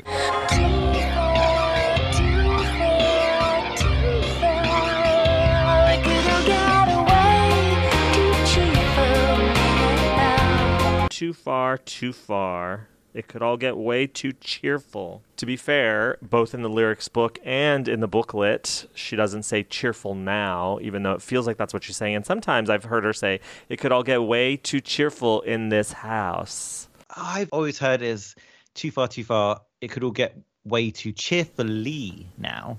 But it doesn't make any sense, I guess. Just throw in an adverb.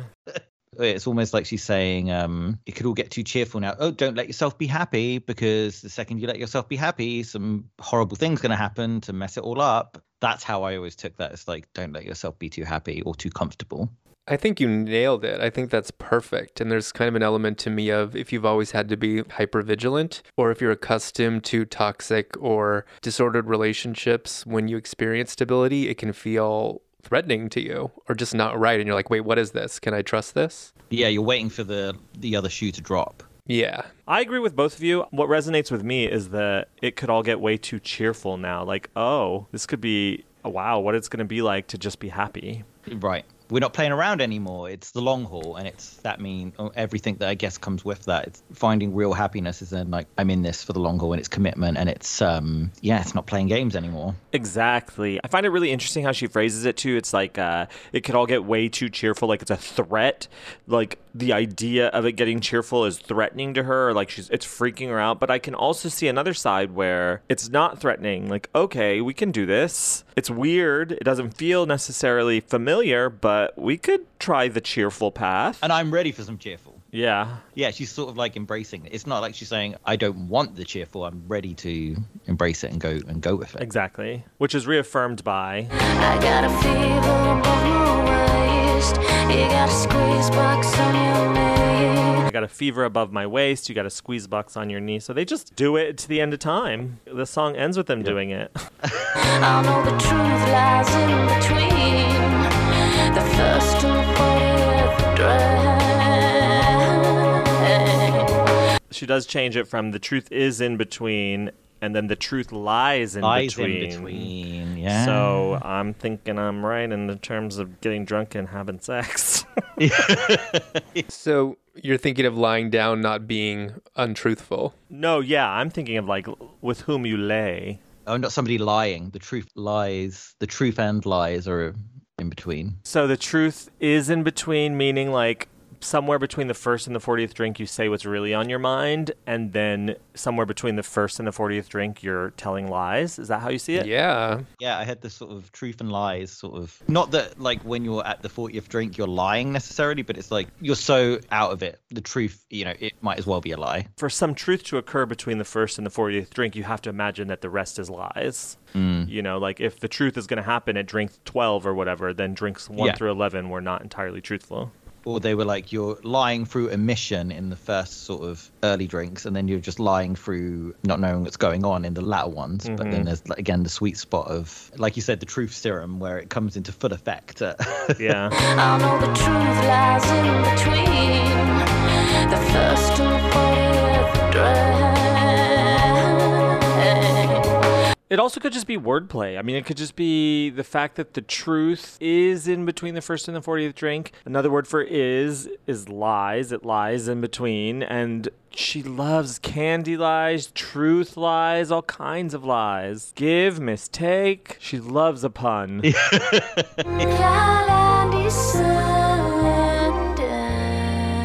What do you think of it ending circularly, cloud descending? I almost feel like this whole song or this whole conversation is a fantasy. Like someone said something or they had the start of a conflict and she launched into this whole fantasy of how it might play out. And now she's snapped back into reality of like the beginning. And she's just like silently hanging her Chinese paper cuts, like playing out this whole fantasy. Yeah. And they're like, what were you thinking about just then, Tori? It's like, I can't explain it. You wouldn't get it. Nothing.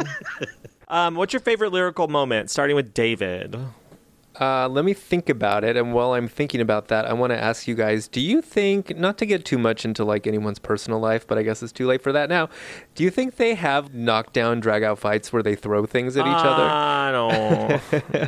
No, I don't think they do. I'm just thinking of like 4 songs. I think at a certain stage she was 100% having those kind of fights with people, but I think at this stage, not so much. Okay, well, I'm sorry for asking, but I can't help but acknowledge that there's at least 4 songs with broken glass and plates and people screaming. Yeah, you're right. There's a lot of broken porcelain, a lot of broken china. There's a lot of broken glass that keeps recurring.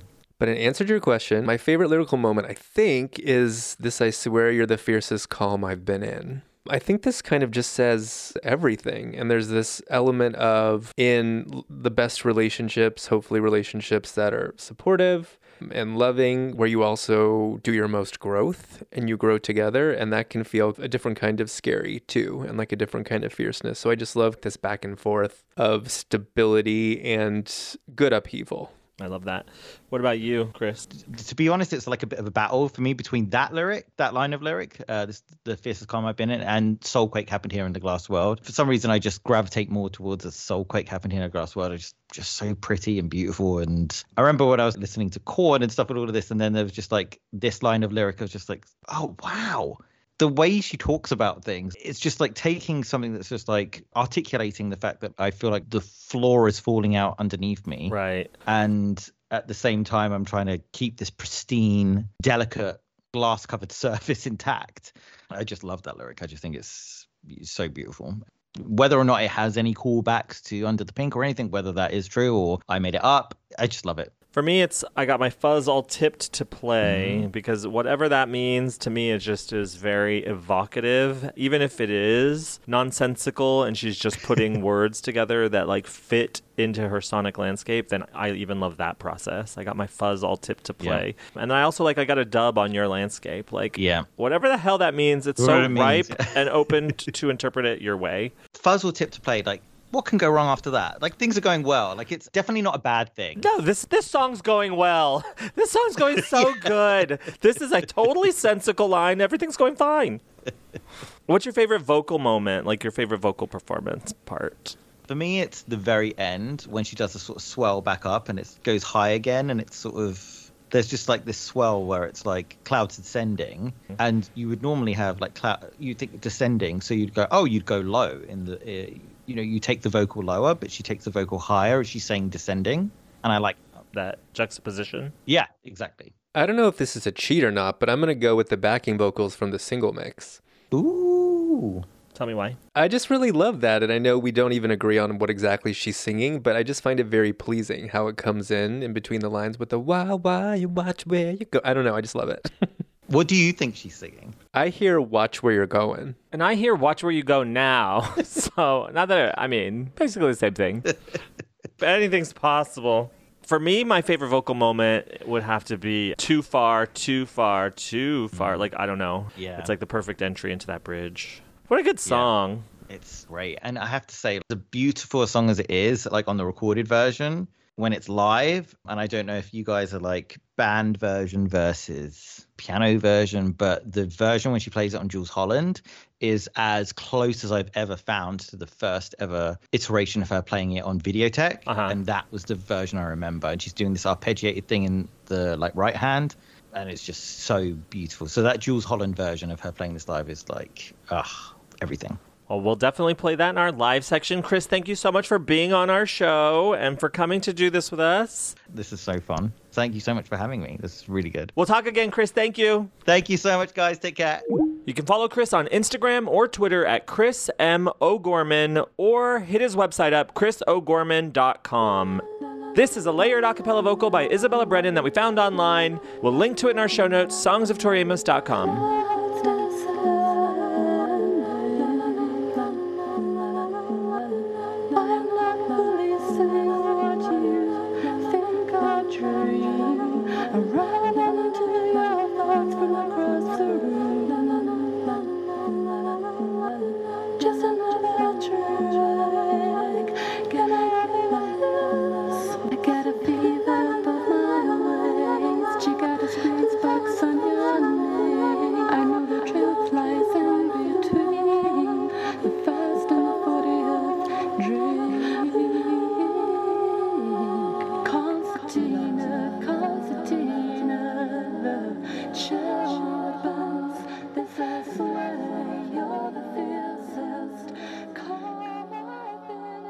We have on the line Joseph Jagger out of Reading, England. I love talking to the Brits. You know I do. Hi, Joseph. Hi. It's lovely to speak to you. You're a concertina super freak, right? You love this song?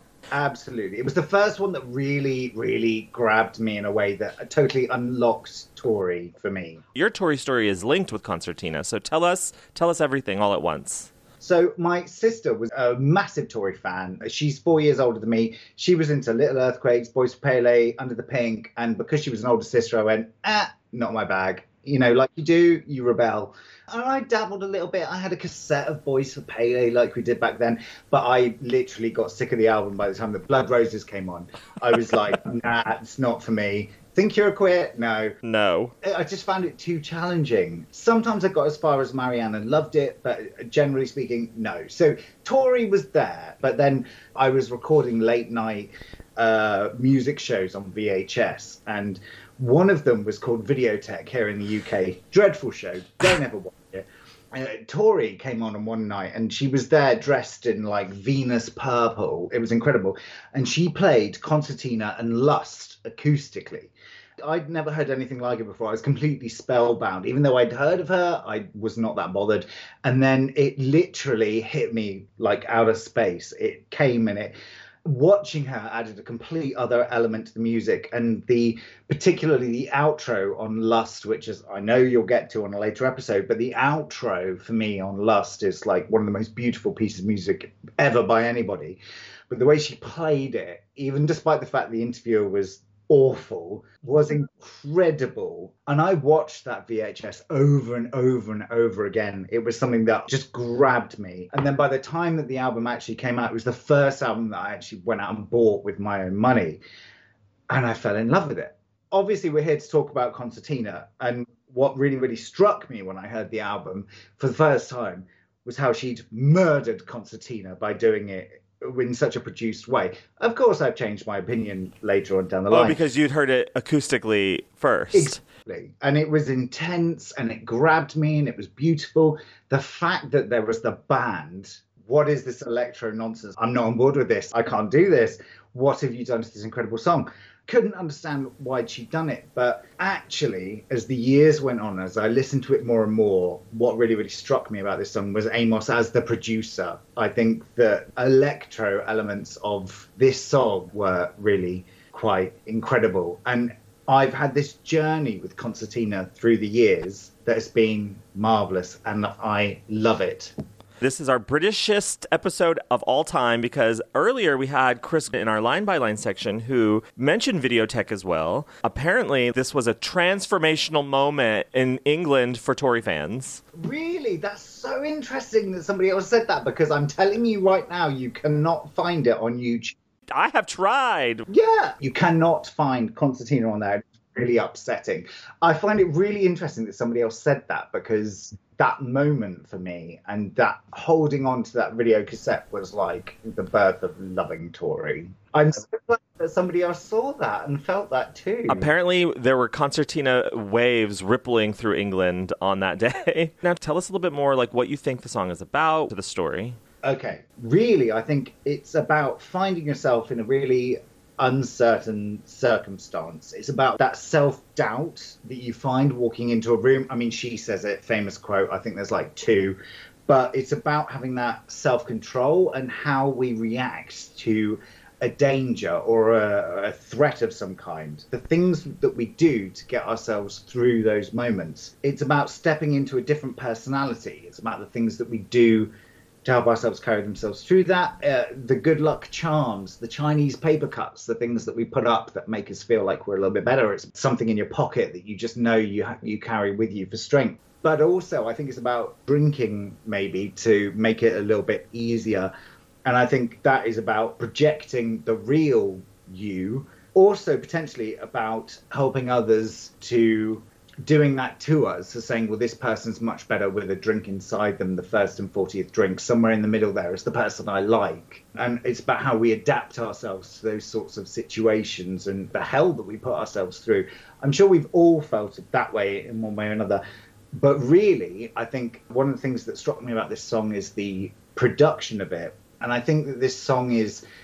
the emotion of this song is really communicated through the production. I think that there is a real push and pull of emotions, and the obviously the concertina, and it's a bit like being surrounded by white noise. You know, you've walked into a room and you've kind of gone, I can't cope with this, I can't cope with putting on this persona, or I can't cope with doing this, I can't cope with doing that. Teetering on the edge of being in quite a threatening place, a bit like being inside the concertina. Mm-hmm. And I think sonically there's a huge left to right shift when you listen to it in headphones. Mm-hmm. I think that the really important part for me is at the very start, and she says, you know, the truth lies in between the first and the 40th drink. And the fact that the band kicks in on the word truth, I think, is not to be underestimated. I think that's really, really important. It just demonstrates where she's at when she's writing the song. And it's about not really feeling confident in yourself and walking into a room and kind of going, oh, I need to adapt myself to this or that, and it's pretty awful, and I'm trapped in this white noise and this fierce calm. That's kind of where I'm at with my interpretation of the song. I love it. And it's the perfectly chosen word for this feeling because it is a noun. Obviously, it's also a verb. And I mean, I love the idea of the shape-shifting, the act of being pulled and pushed and compressed. But where does that inspiration comes from? Is that a piece of art? Is that a photograph of a concertina? Where does somebody pick up on the concertina as an image that will carry the song? Like, if you're going to try and put together these sorts of things to create a song, why would you think concertina? I know. mean, it makes no sense. Brilliant. Joseph, I so have enjoyed talking to you. And where is Reading in England? Is it like in the middle? It's kind of outside of London. Oh, okay. So. Please tell everyone where they can find you online, where you'd like them to follow you if they were so interested. If they were so interested, they could find me on Twitter at Squinting Puppy is me. I generally tweet about Tory things or nonsense. Which sometimes could be the same thing. So follow Joseph at Squinting Puppy on Twitter. We'll link to it in our show notes, obviously. Yeah, Joseph, come back again soon. I would love to. Okay, great. Great. Bye. You can find the rest of that wonderful interview on our Patreon feed, patreon.com/Songs of Tori Amos. It's a really, really great interview. You can find a ton of extra audio content there as well. Patreon.com/Songs of Tori Amos. This is a super jazzy cover of Concertina, the karaoke version.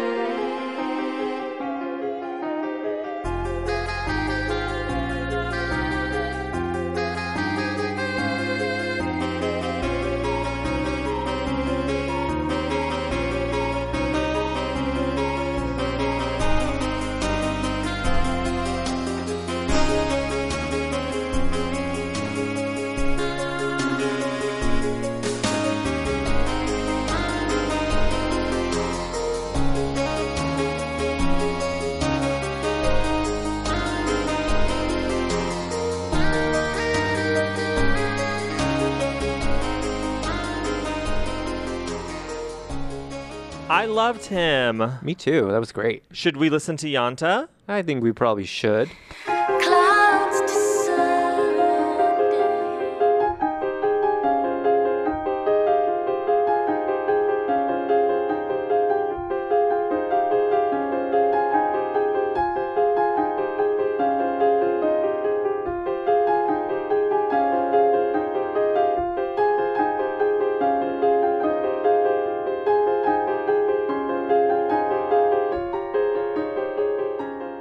This song feels cold to me. What do you think? Yeah, absolutely. But like spatially cold. Yes. Like space-wise. Yes.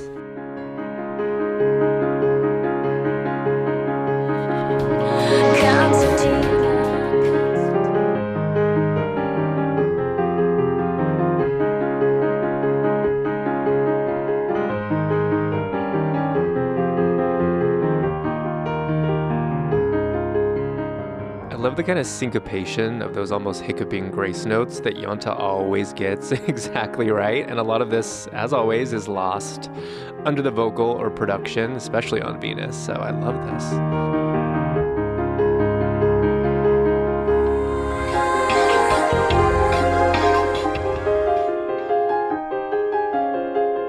This song's busy. This is very busy, constant playing.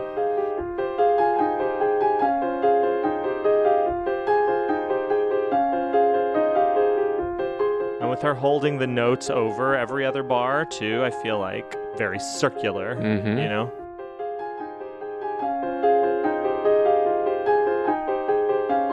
After a conversation, too, I'm now kind of imagining circular uncoiling barbed wire.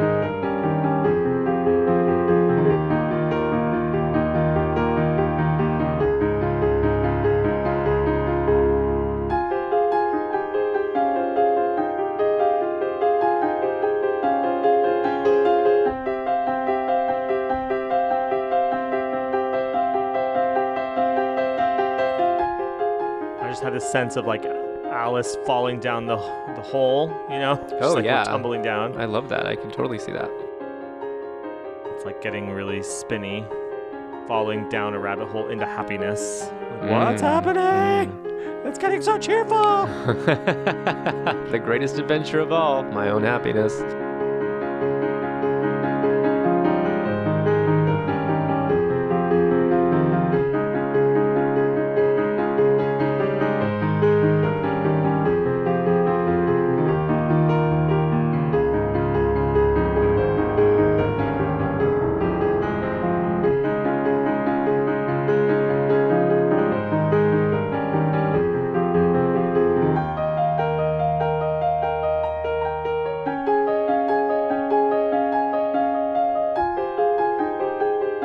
But I love that motif, and I love that we come back to it here.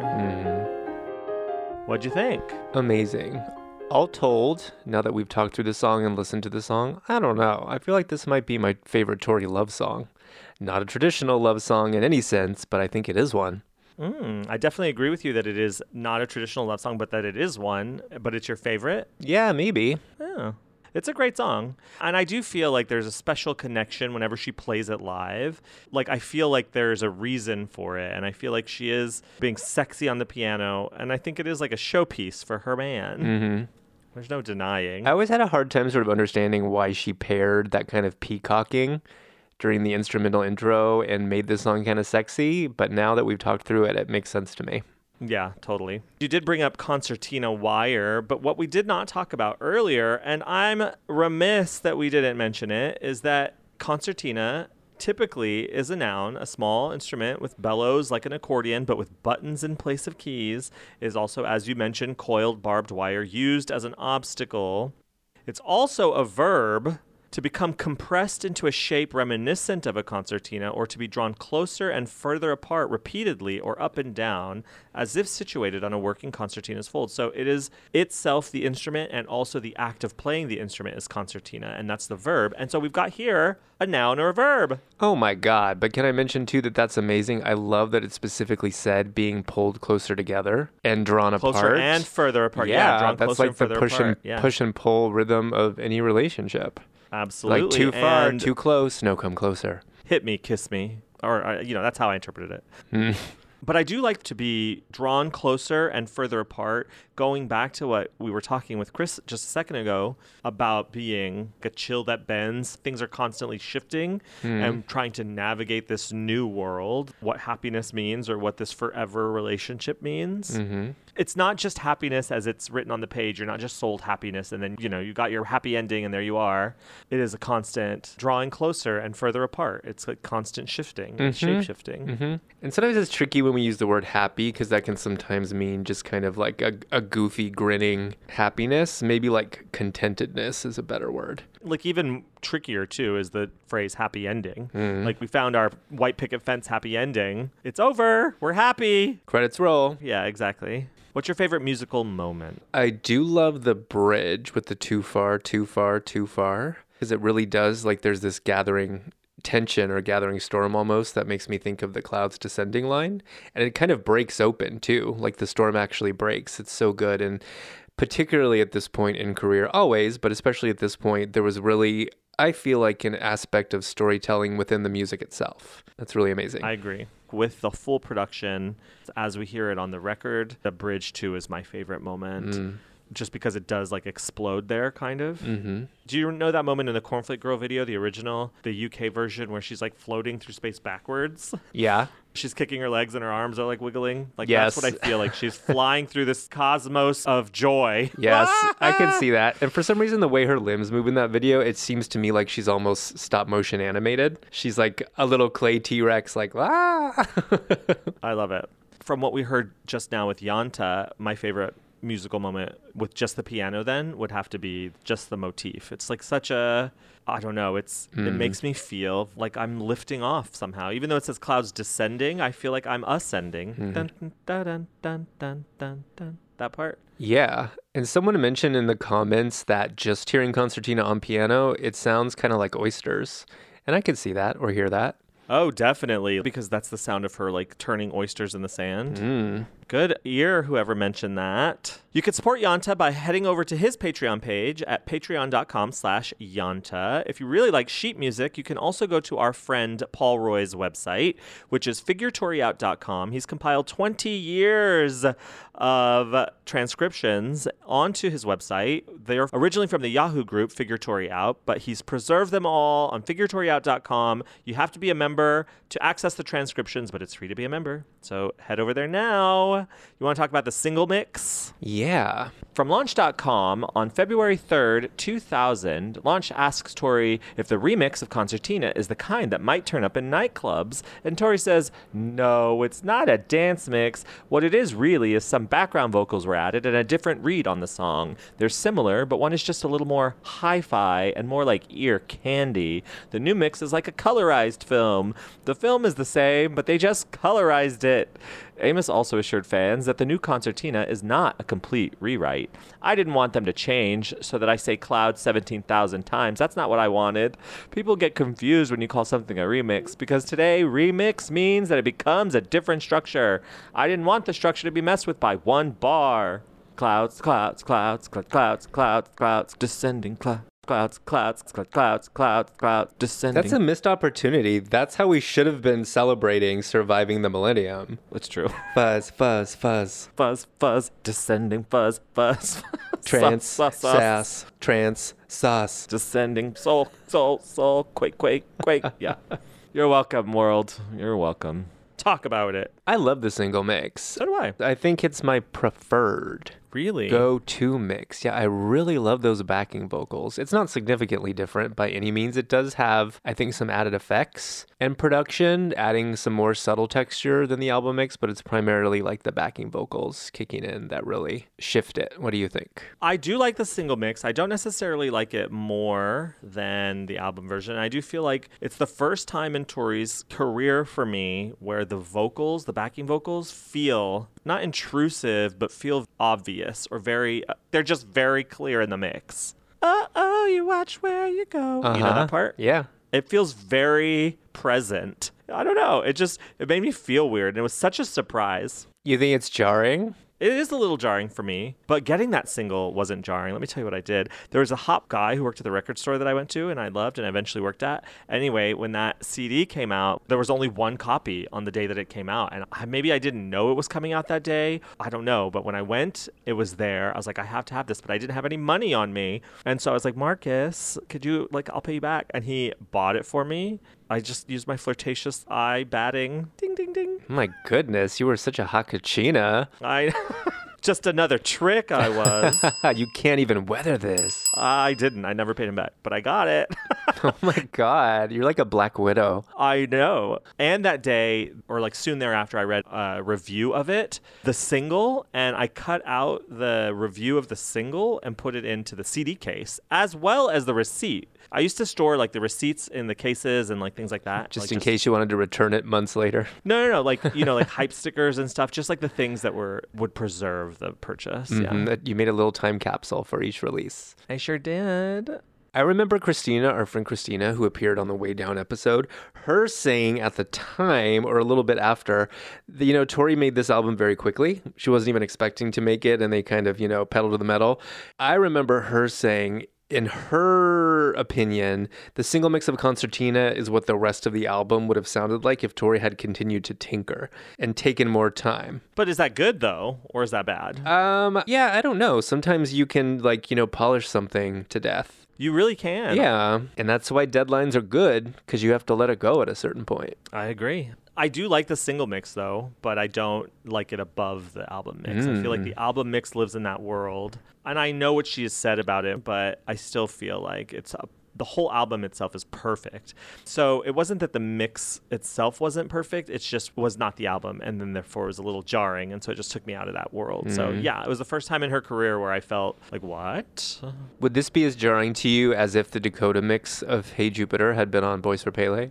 I love that mix, though. But it doesn't belong on the album, though. But I've never heard Boys for Pele with it on the album, nor have I heard Venus with this in place of it. So, Have you ever heard Venus without Datura and with 0 Point? Never in a million years. 0 Point does not belong on Venus. No? No! I have strong feelings about 0 Point. I love it. It's in my top 3 songs, but it does not belong on Venus. Why? Okay, we can't talk about that right now. But We can't talk about all songs today.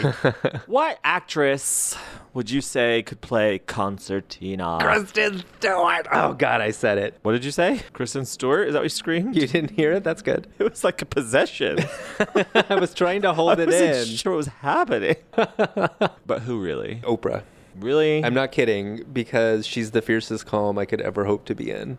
Oh, is that what you're basing it on? Kind of. Well, in this moment, my casting isn't always based on like lyrics necessarily, but there's something Just about like the vibe. I don't know if I'm going to change my answer, but I'm going to offer another. Who? Chelsea Handler. Why?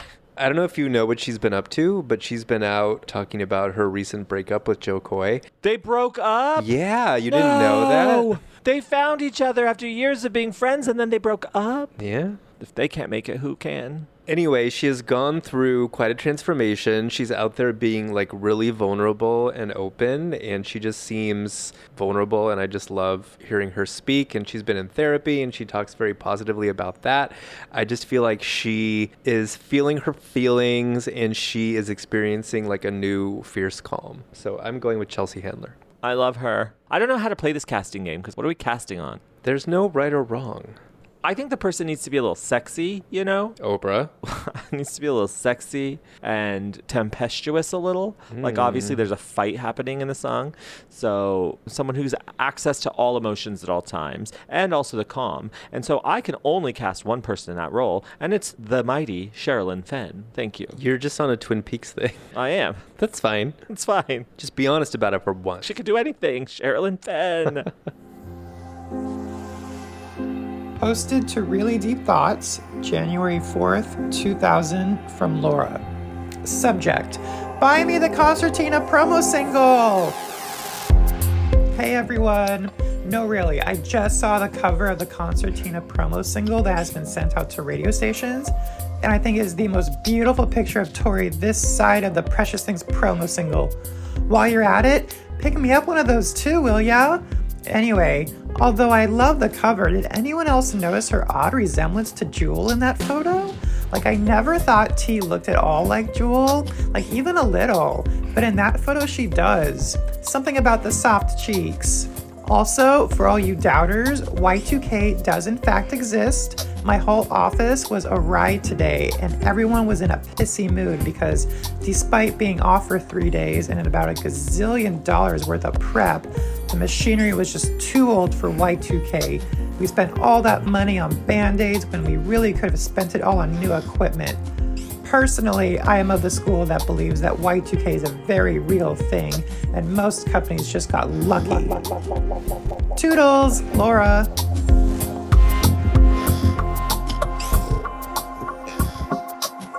I'm on the line with Concertina superfan David Raymore out of New York City. Hi, David. Hi. How are you? I'm fantastic. Oh, my God. Yes. Tell us your Tori story. Tell us how you came to Tori and what you love about her. Okay, so I came to Tori through my mother. Mm. I was born in 1984, so I'm not young and I'm not too old. You know what I mean? But my mother, I remember in 1992 driving around with her in her car in a suburb of Cleveland, Ohio, listening to Little Earthquakes. And she would listen to it on repeat over and over and over again. So it kind of became ingrained in my head.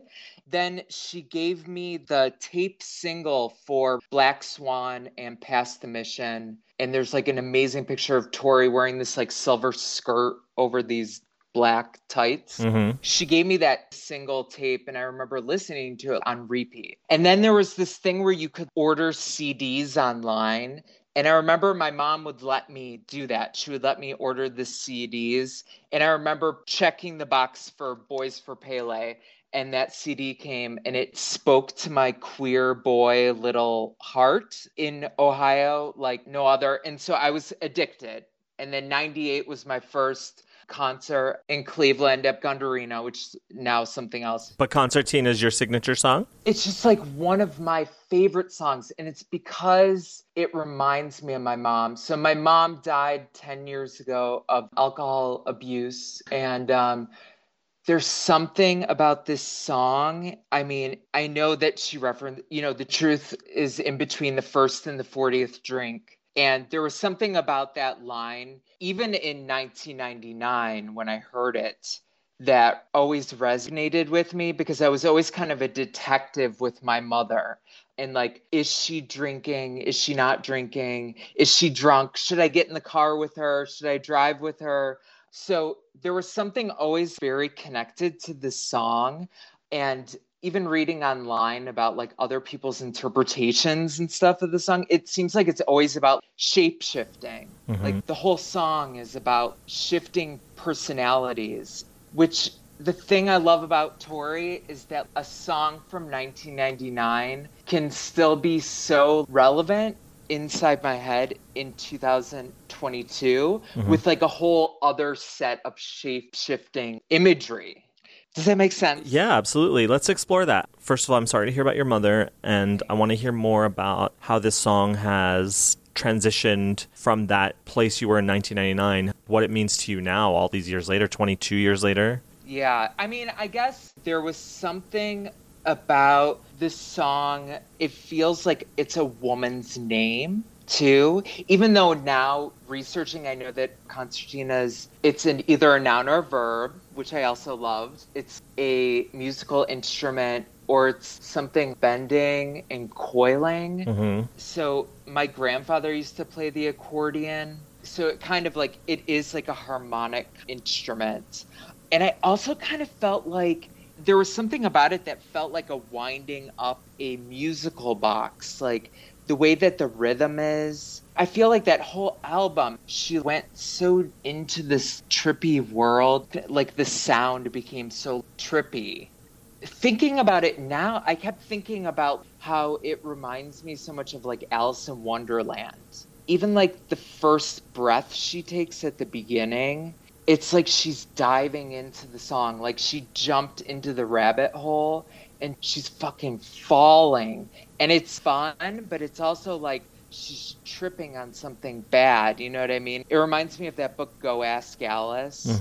Because it's like, who put something in the sauce? You know what I mean? Now all of a sudden I'm fucking tripping and I don't even know what's going on. The song is so trippy. It definitely is. And I mean, we've talked about the noun verb idea, but I've never heard it as someone's name, possibly. And that's interesting that there is this mythical person or this person in the Toryverse who embodies this idea of the shapeshifter who is herself compressing into different forms. Totally. Yeah. In 2011, I actually saw the Artist Den. I was there for the filming when Tori did her thing here at the Armory in New York. And it was so cool because she had to start playing concertina. She had to restart probably at least 3 times. She kept messing up, and it was so cool to be there for that. You know what I mean? Because they were taping it so they could restart a million times. Yeah.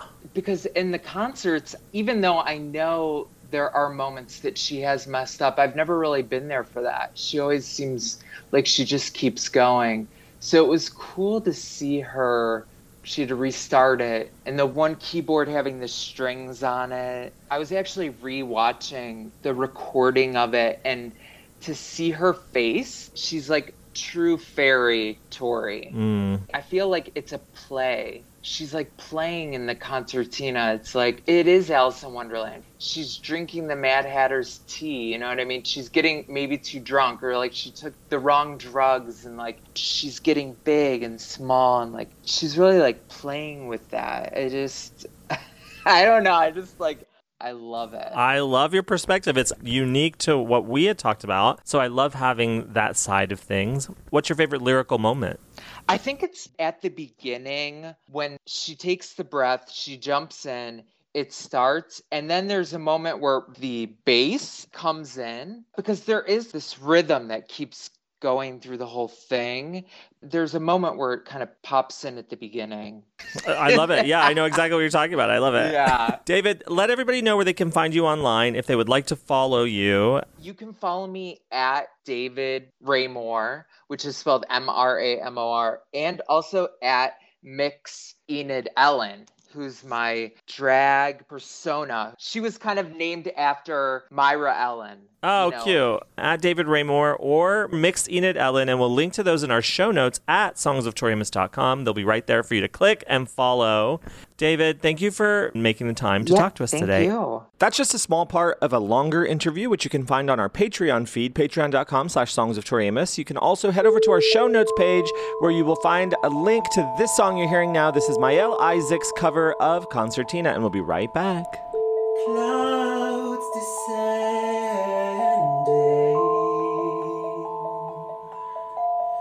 I'm not policing what you think and dream. I run into your thought from across the room.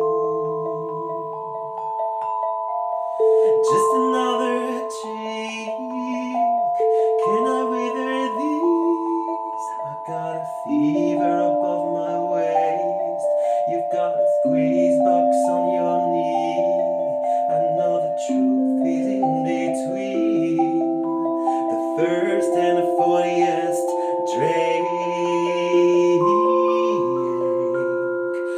Concertina, concertina, a chill that bends. This I swear, you're the fiercest. Call my Benny, concertina, concertina. You are entering the AMOS Live Lounge.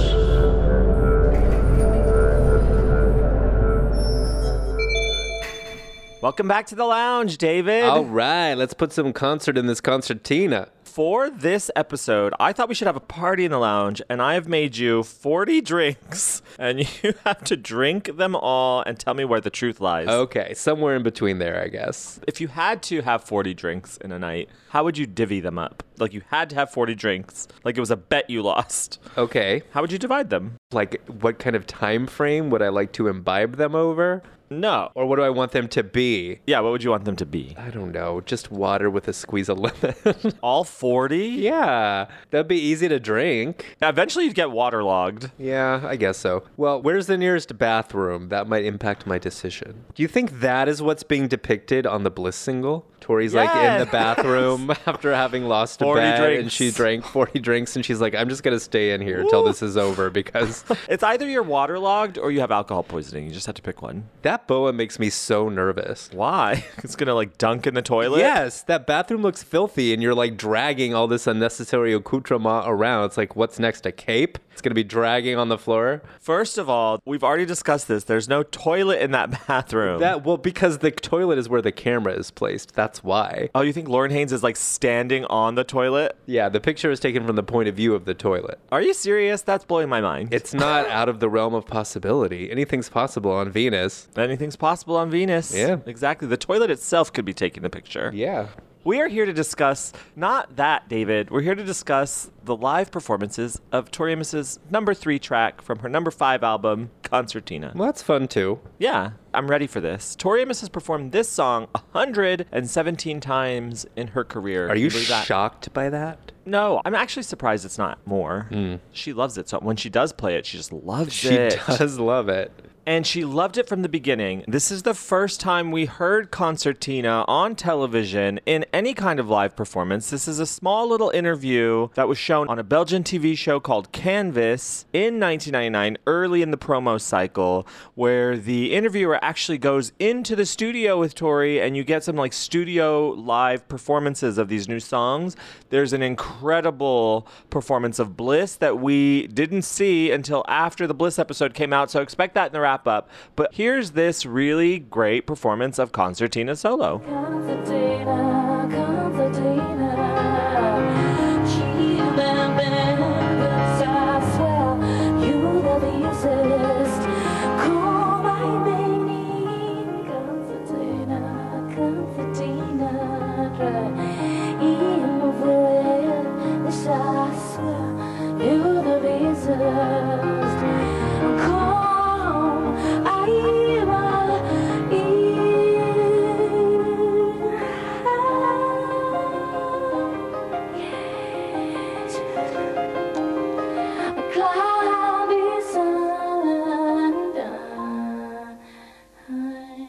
Tori loved this song on the promo circuit. This is the actual, what I can find, the debut performance of this song solo on the promo circuit. This is August 21st, 1999 in Atlanta on 99X.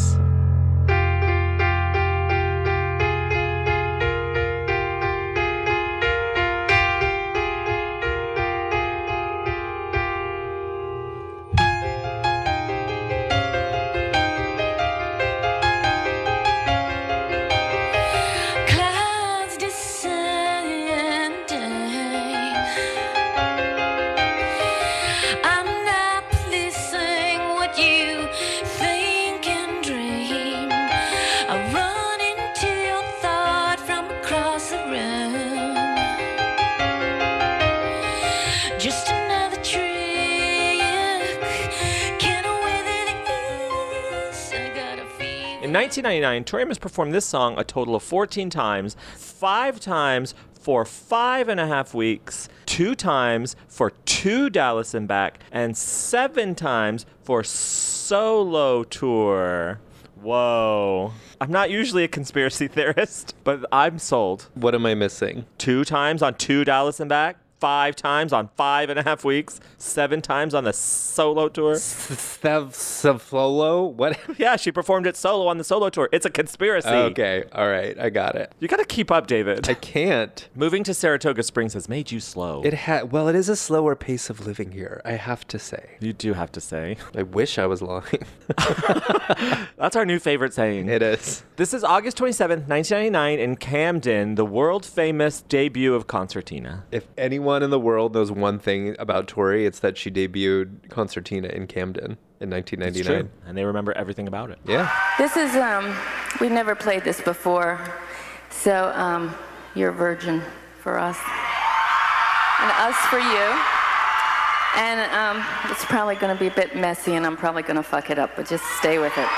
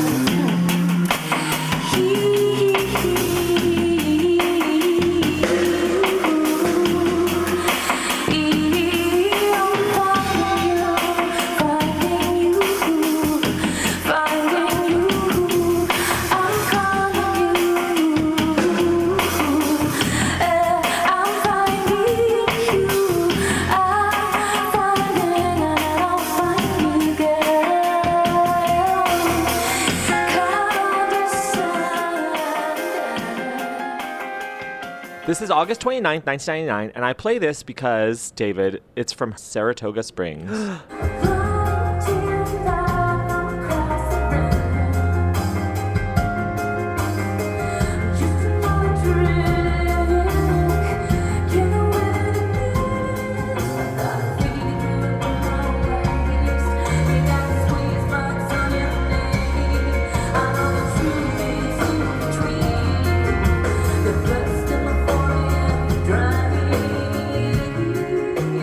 Been to the Saratoga Performing Arts Center yet? Not yet. I might go this week, though, actually. Do you think Tori might be there? Yeah, still performing Concertina. Yeah, it could be like that little fair I went to where I was convinced she was going to be there for absolutely no reason. I'm going to go see the Philharmonic at SPAC and be like, is Tori here? She's just waiting for you.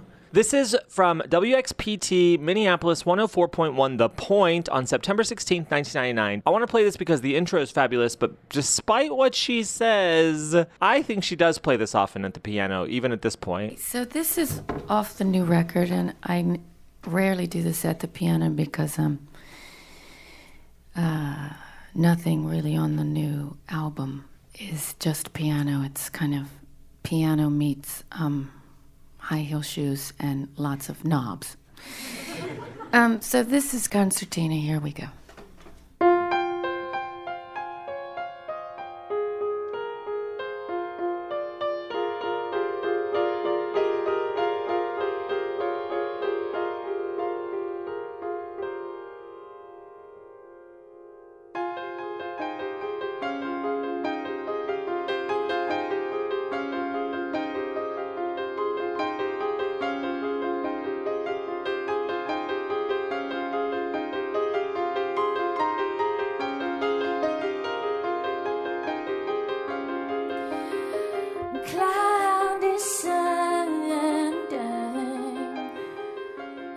And I also love this intro in Boise on October 9th.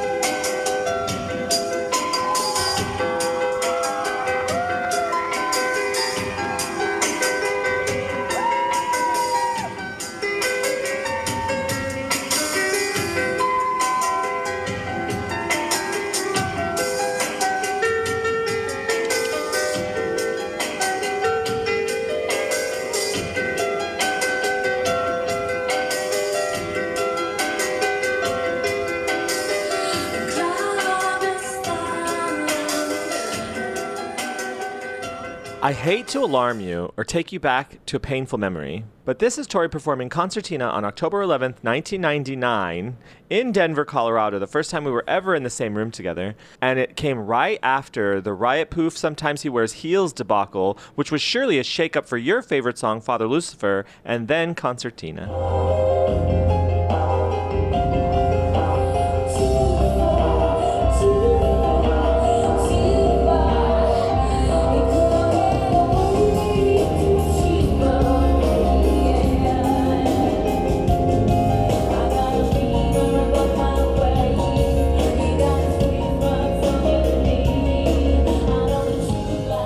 Do you think she did the bridge because she had, in fact, gone too far? I wasn't sure which painful memory you were going to unearth. There's so many. Yeah, I know, and you managed to leave one out still. Oh, no. Which one? The drive home after the show, where I decided it was a good idea to drive in one sitting overnight from Denver back to Los Angeles. Absurd. With Shaggy's help? Question mark? I've been in that car. Uh-huh. I've had Shaggy's help on the road. Yeah.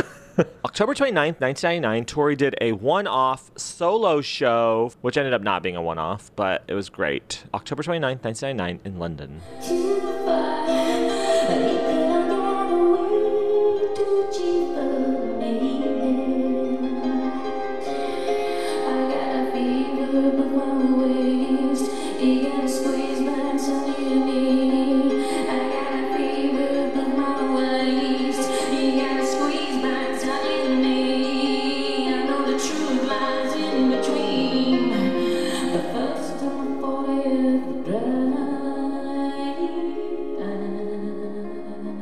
This is the very next day, October 30th, 1999, on the Jules Holland Show, Hair on Point. She likes hanging Chinese paper cards, yes.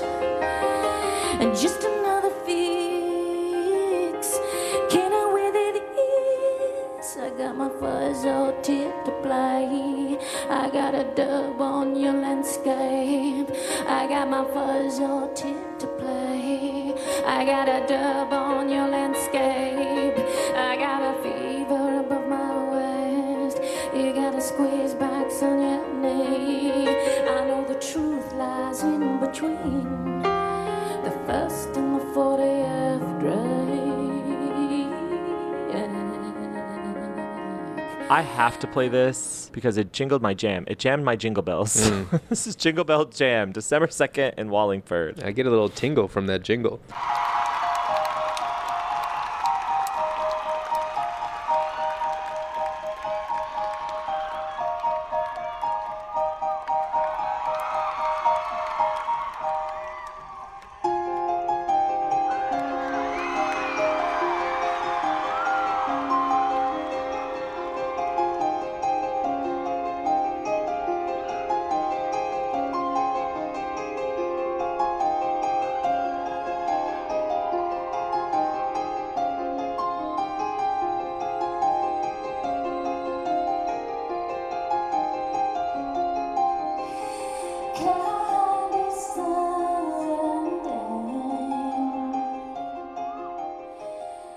I loved the solo performances of Concertina after the 5.5 Weeks tour, after all the band tour. I loved these solo performances of Concertina. Tell me why. I thought it was so beautiful. Hearing it without the band really amplified or elevated the beauty in that riff and the motif. You know what we didn't read, David? What? Remember I told you earlier today that I had clipped the review for Concertina that came out in Billboard magazine. I kept it in my CD case. Mm-hmm. Well, I have the review in front of me. Do you want me to read it to you? Please do. Okay. Read it in your best 1999 voice. Tori Amos, Concertina. Producer, Tori Amos. Writer, T. Amos. Publisher, Sword and Stone. I wonder if they're the same person. Atlantic 300016 CD promo. We love a catalog number. We should see if there's more. We should scoop them all up. Grammy-nominated Tori Amos' current album, To Venus and Back, is the finest project she's issued in a number of years. What number? 1? While the initial 2 singles from it, Bliss and 1,000 Oceans, were among the most spiritual and satisfying tracks we've heard from the left-of-center artist. Ever? I guess so. Huh. Unfortunately, some of her previous efforts have been inconsistent, prompting modern rock radio to eventually shy away from airplay. It's a shame that radio still seems to be shaking its head now, given the lustrous beauty of what we have here. Concertina showcases the fact that the artist again recognizes the importance of a good hook, and she dresses it up nicely with compelling instrumentation, a nicely paced mid-tempo vibe, and a lyric that, as always, is a puzzle to figure out. Man, this is a great song, well deserving of success over the airwaves.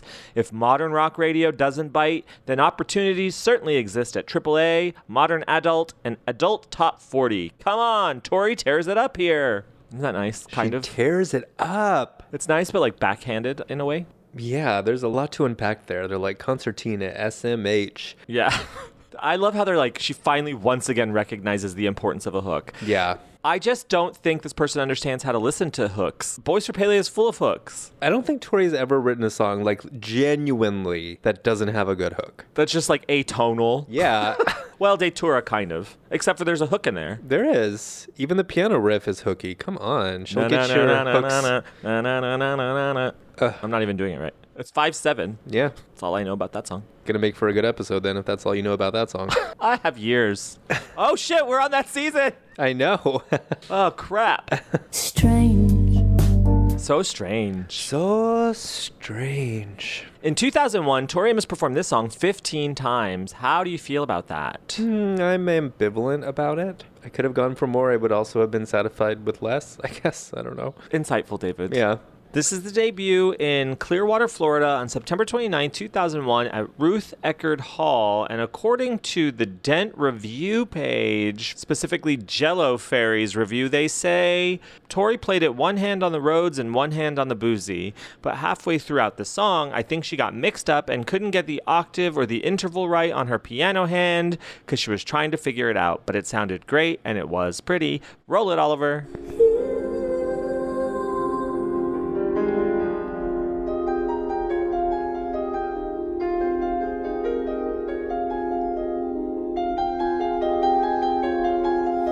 The soul quake happened here in a glass world. Particle by particle, she slowly changes. She likes hanging Chinese paper cuts. Just another fix. Can I weather This is October 4th, 2001 in Charlotte with a little improv before about being an octopus.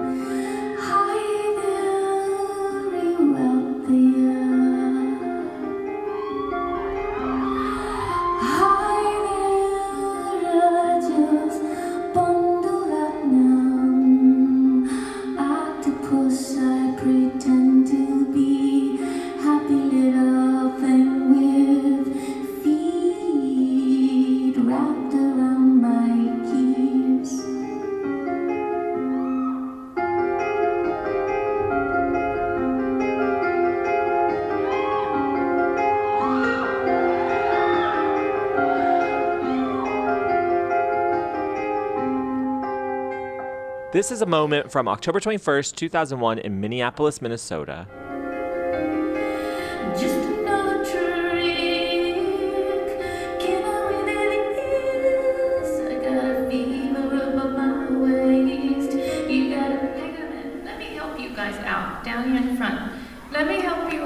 get you seated, and then you can tell me how you're doing. So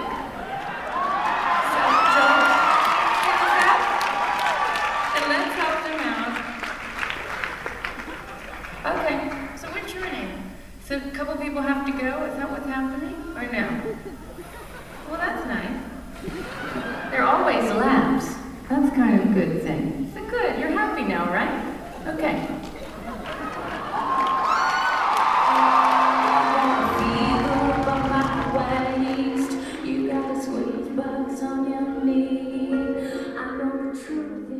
This is Concertina from Paris, France, November 27, 2001. And you know why I'm playing this. Because I'm learning French. Yeah. I think she may sing it in French. Let's listen.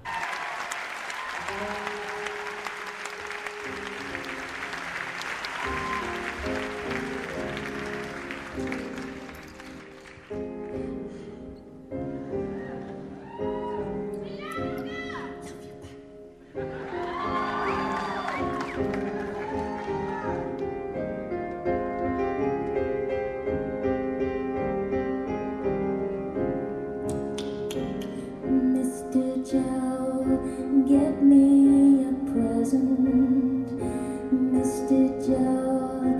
Get me a present.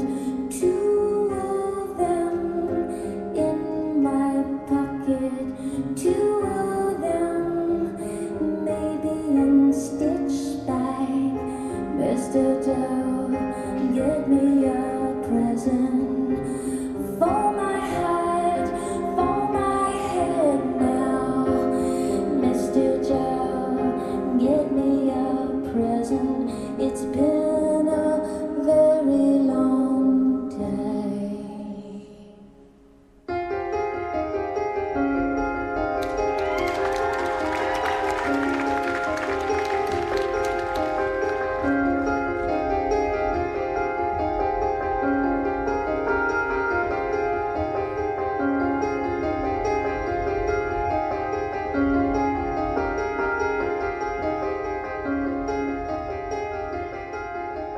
Turns out she didn't. Can you do it then? I don't know the words for clouds yet, or descending.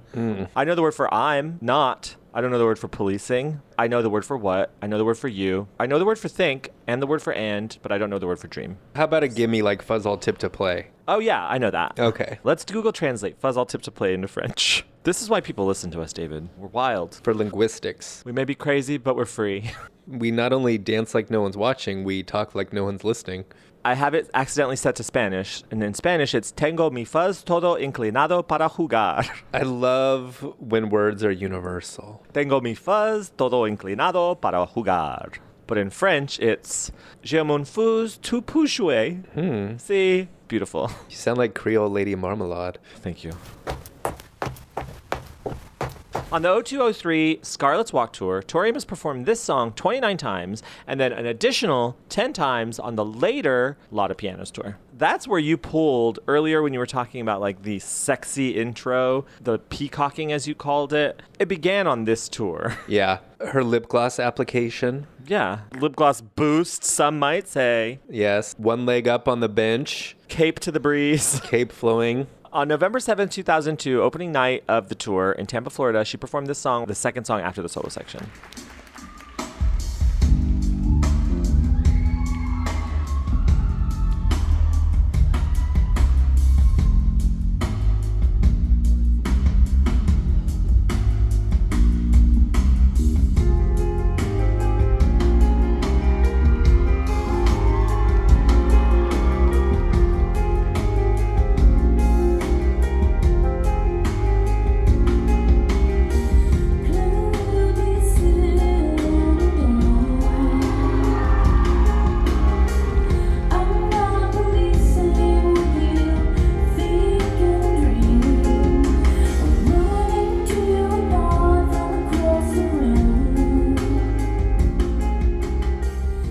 I was there. You were? Yes, it was amazing. Yes, it was exciting. It was Can you very explain fun. something to me? I'll try. How does Tori choose the extended band jam songs that she's going to like put the leg up on the bench for and do like the hand waving, like, come on, John, give it to me. Yeah. Well, watching it evolve over the Ocean to Ocean tour. I think it just, she needs a moment. It probably started with her needing a moment to put on lip gloss and then like liking the groove so much that she just like let it breathe and then like turned around and like looked at them and gave them the credit and then just realized like, oh, I could just spend a lot more time with my back to the piano here. Yeah, it just evolves over time, David. So you think it was a coincidence that happened to occur during Mother Revolution, or she chose that? Well, it had, I mean, that song was unlike the other songs in that it had like a really strong opening riff with just the bass and drums, because sometimes she'll start a song and she can't do that when she starts a song, you know? So it's like a magical potion of things that have to occur for us to get a sexy back on the piano dance. Yeah.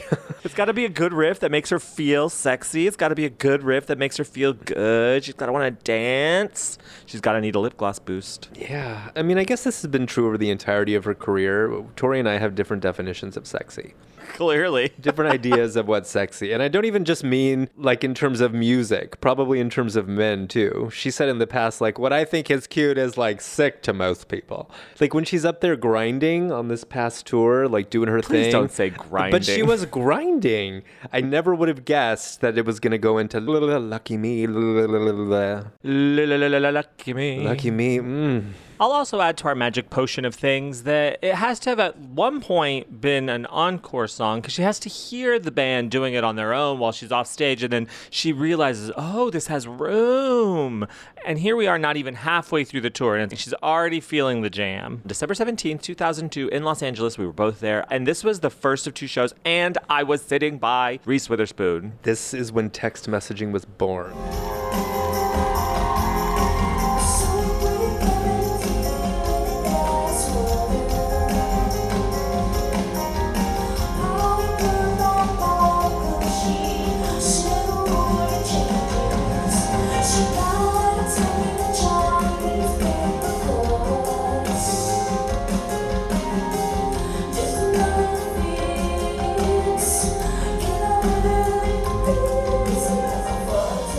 Do you think Reese Witherspoon is still a big Tori fan? Probably.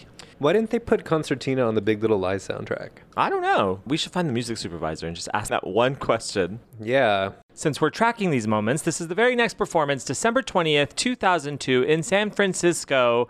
And this is the first time that there was like a jam in the song during the show, not like at the beginning of an encore.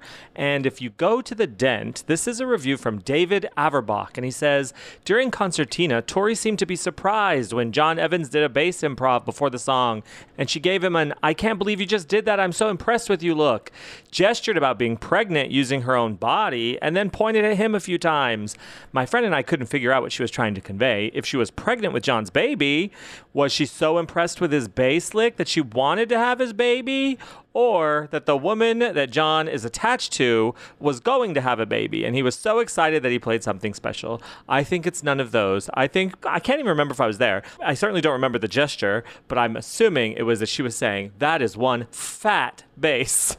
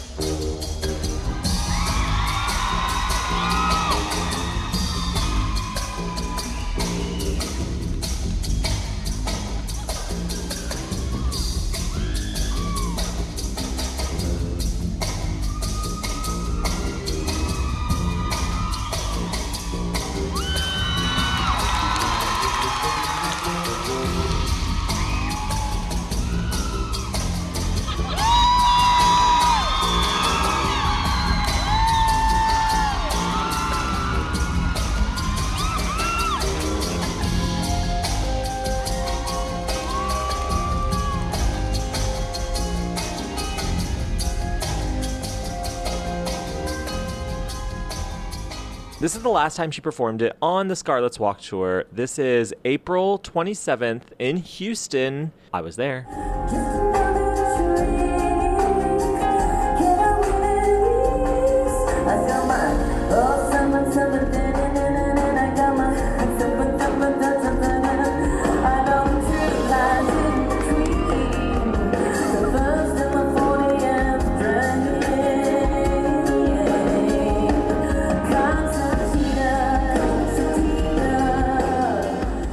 2005, Tori performed the song a total of 0 times. So we're skipping to 2007.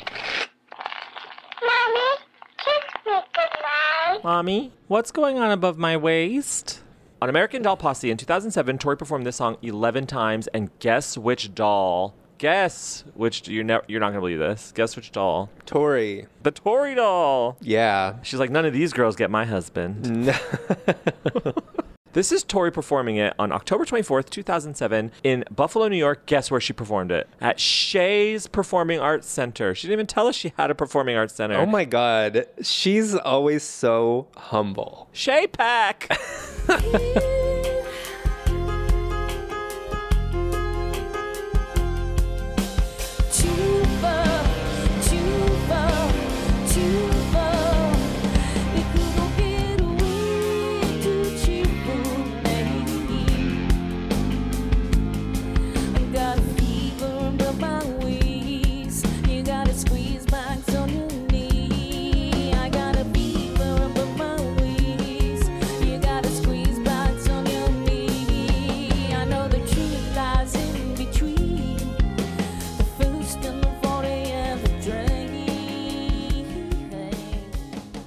Most of these can be found on iTunes or Spotify on the Legs and Boots series. So, shall we move on to 2009, David? I'm ready. And when you see somebody that is attractive to you, you're sinning. You're just sinning.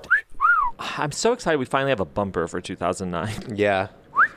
In 2009, she performed this song 16 times on Sinful Attraction and 4 times on Sinful Attraction solo tour. Can you believe that every time anyone finds anyone else attractive, they're sinning? Yeah, I can't believe I am sinning. That's why I'm always relieved when I'm in a room full of men. I'm like, well, I guess none of you are going to hell. That's good. None of you will be sinning tonight. This is the first time she performed it in 2009. This is July 27th in Atlanta, Georgia.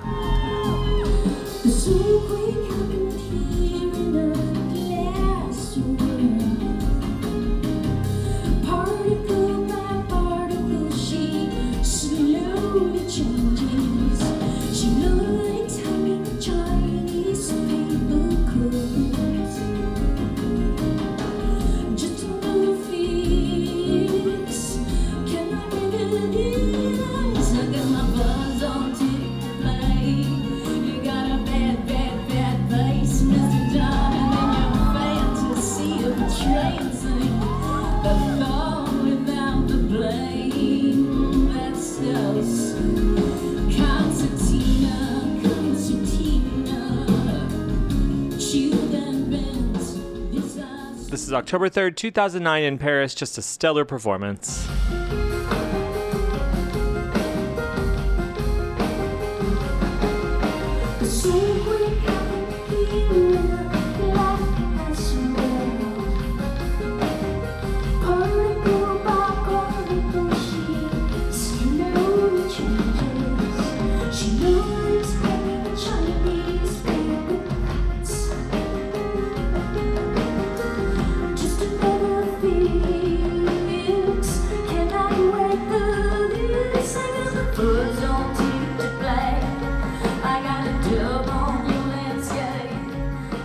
Conversely, this is the last time she's performed it with the band. This is October 10th, 2009 in Warsaw at Sala Kongresowa.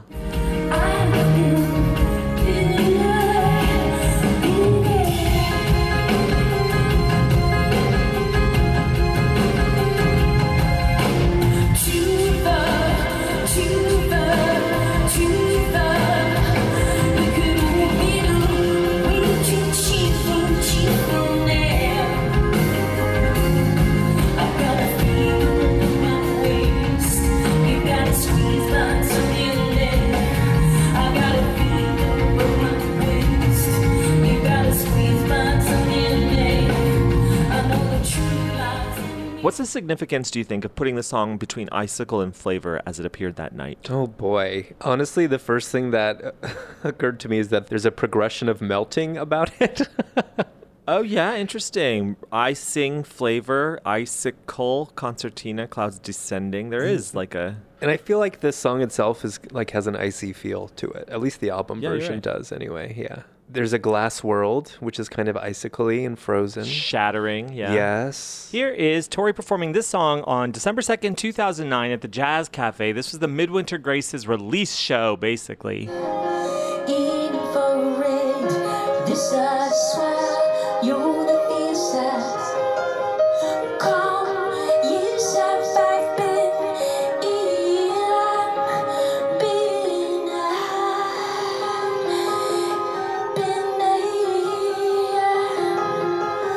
so quick happened here in a glass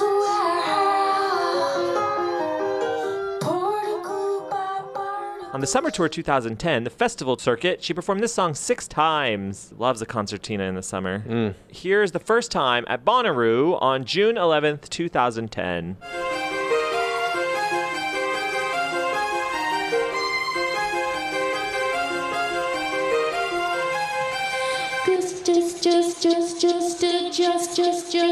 just like that. Oh yes, and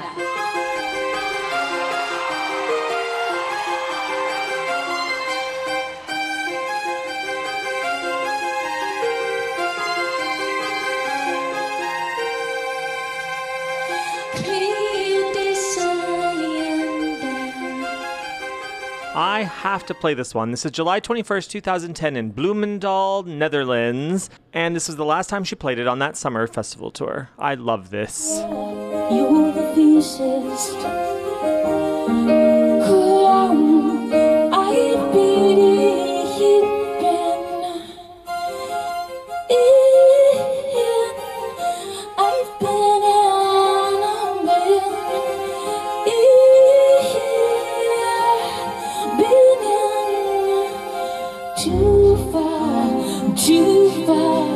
too far.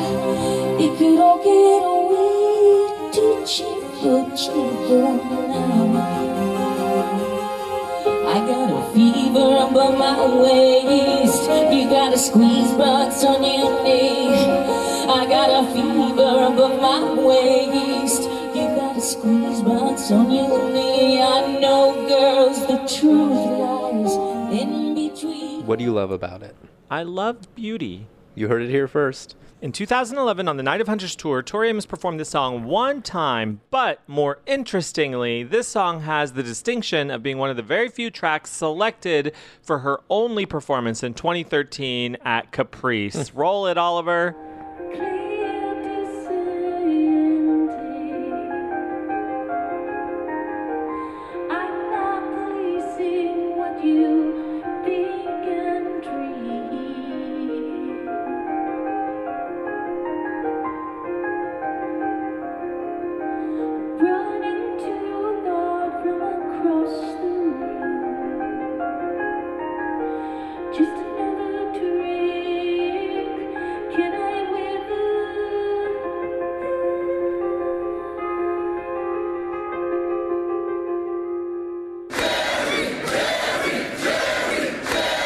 On the Unrepentant Geraldines tour, Tori Amos did this song 9 times. 9 times? And I don't give a shit. 9 times. Not apologizing for crap. This is the last time she performed it in 2014. This is Sydney, Australia. The orchestra show, Solo, November 12th. Tell me why Australia got an orchestral show and the United States never did. That needs to be rectified. Well, there's a lot of problems in this country.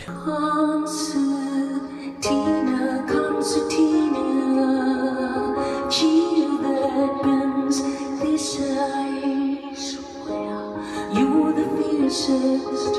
Come, I've been in concertina, try infrared, this I swear, you're the fiercest. Come, I've been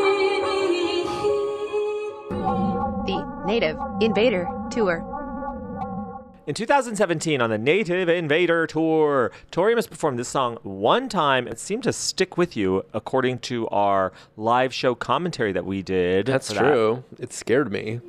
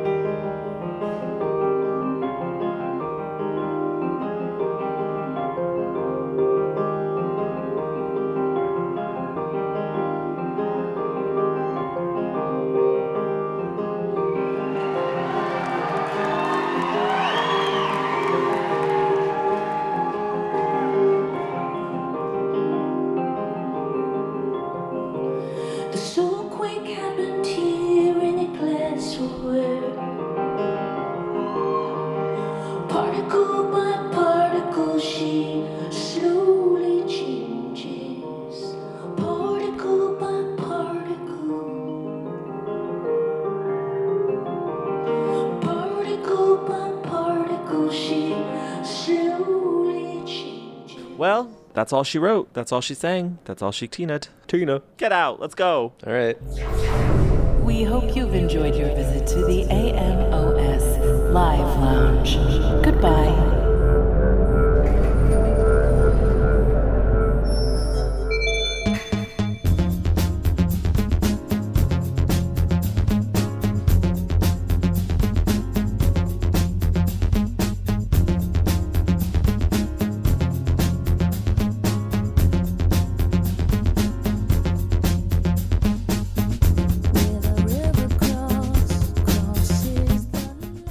Well, we did it, David. How do you feel? Well, I'm happy for you to be in Saratoga Springs. You are? Living your best life. Yeah, yeah, you are. I'm just checking.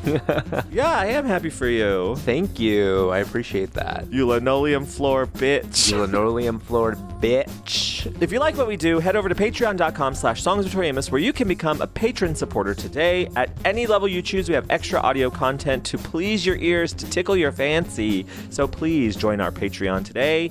All of our Fuck Around Fridays from Never Shut Up are moving to Patreon, so that's exciting. That's a weekly Tori Amos concert, pulled from bootlegs, customized by your questions that you asked the Instagram, and pulled from the Torkel. It's all very elaborate. DJ IIE. Oh, that reminds me. I saw DJ Matteo Sagare last night. You did? At the club. I did. Did he pretend he didn't know you?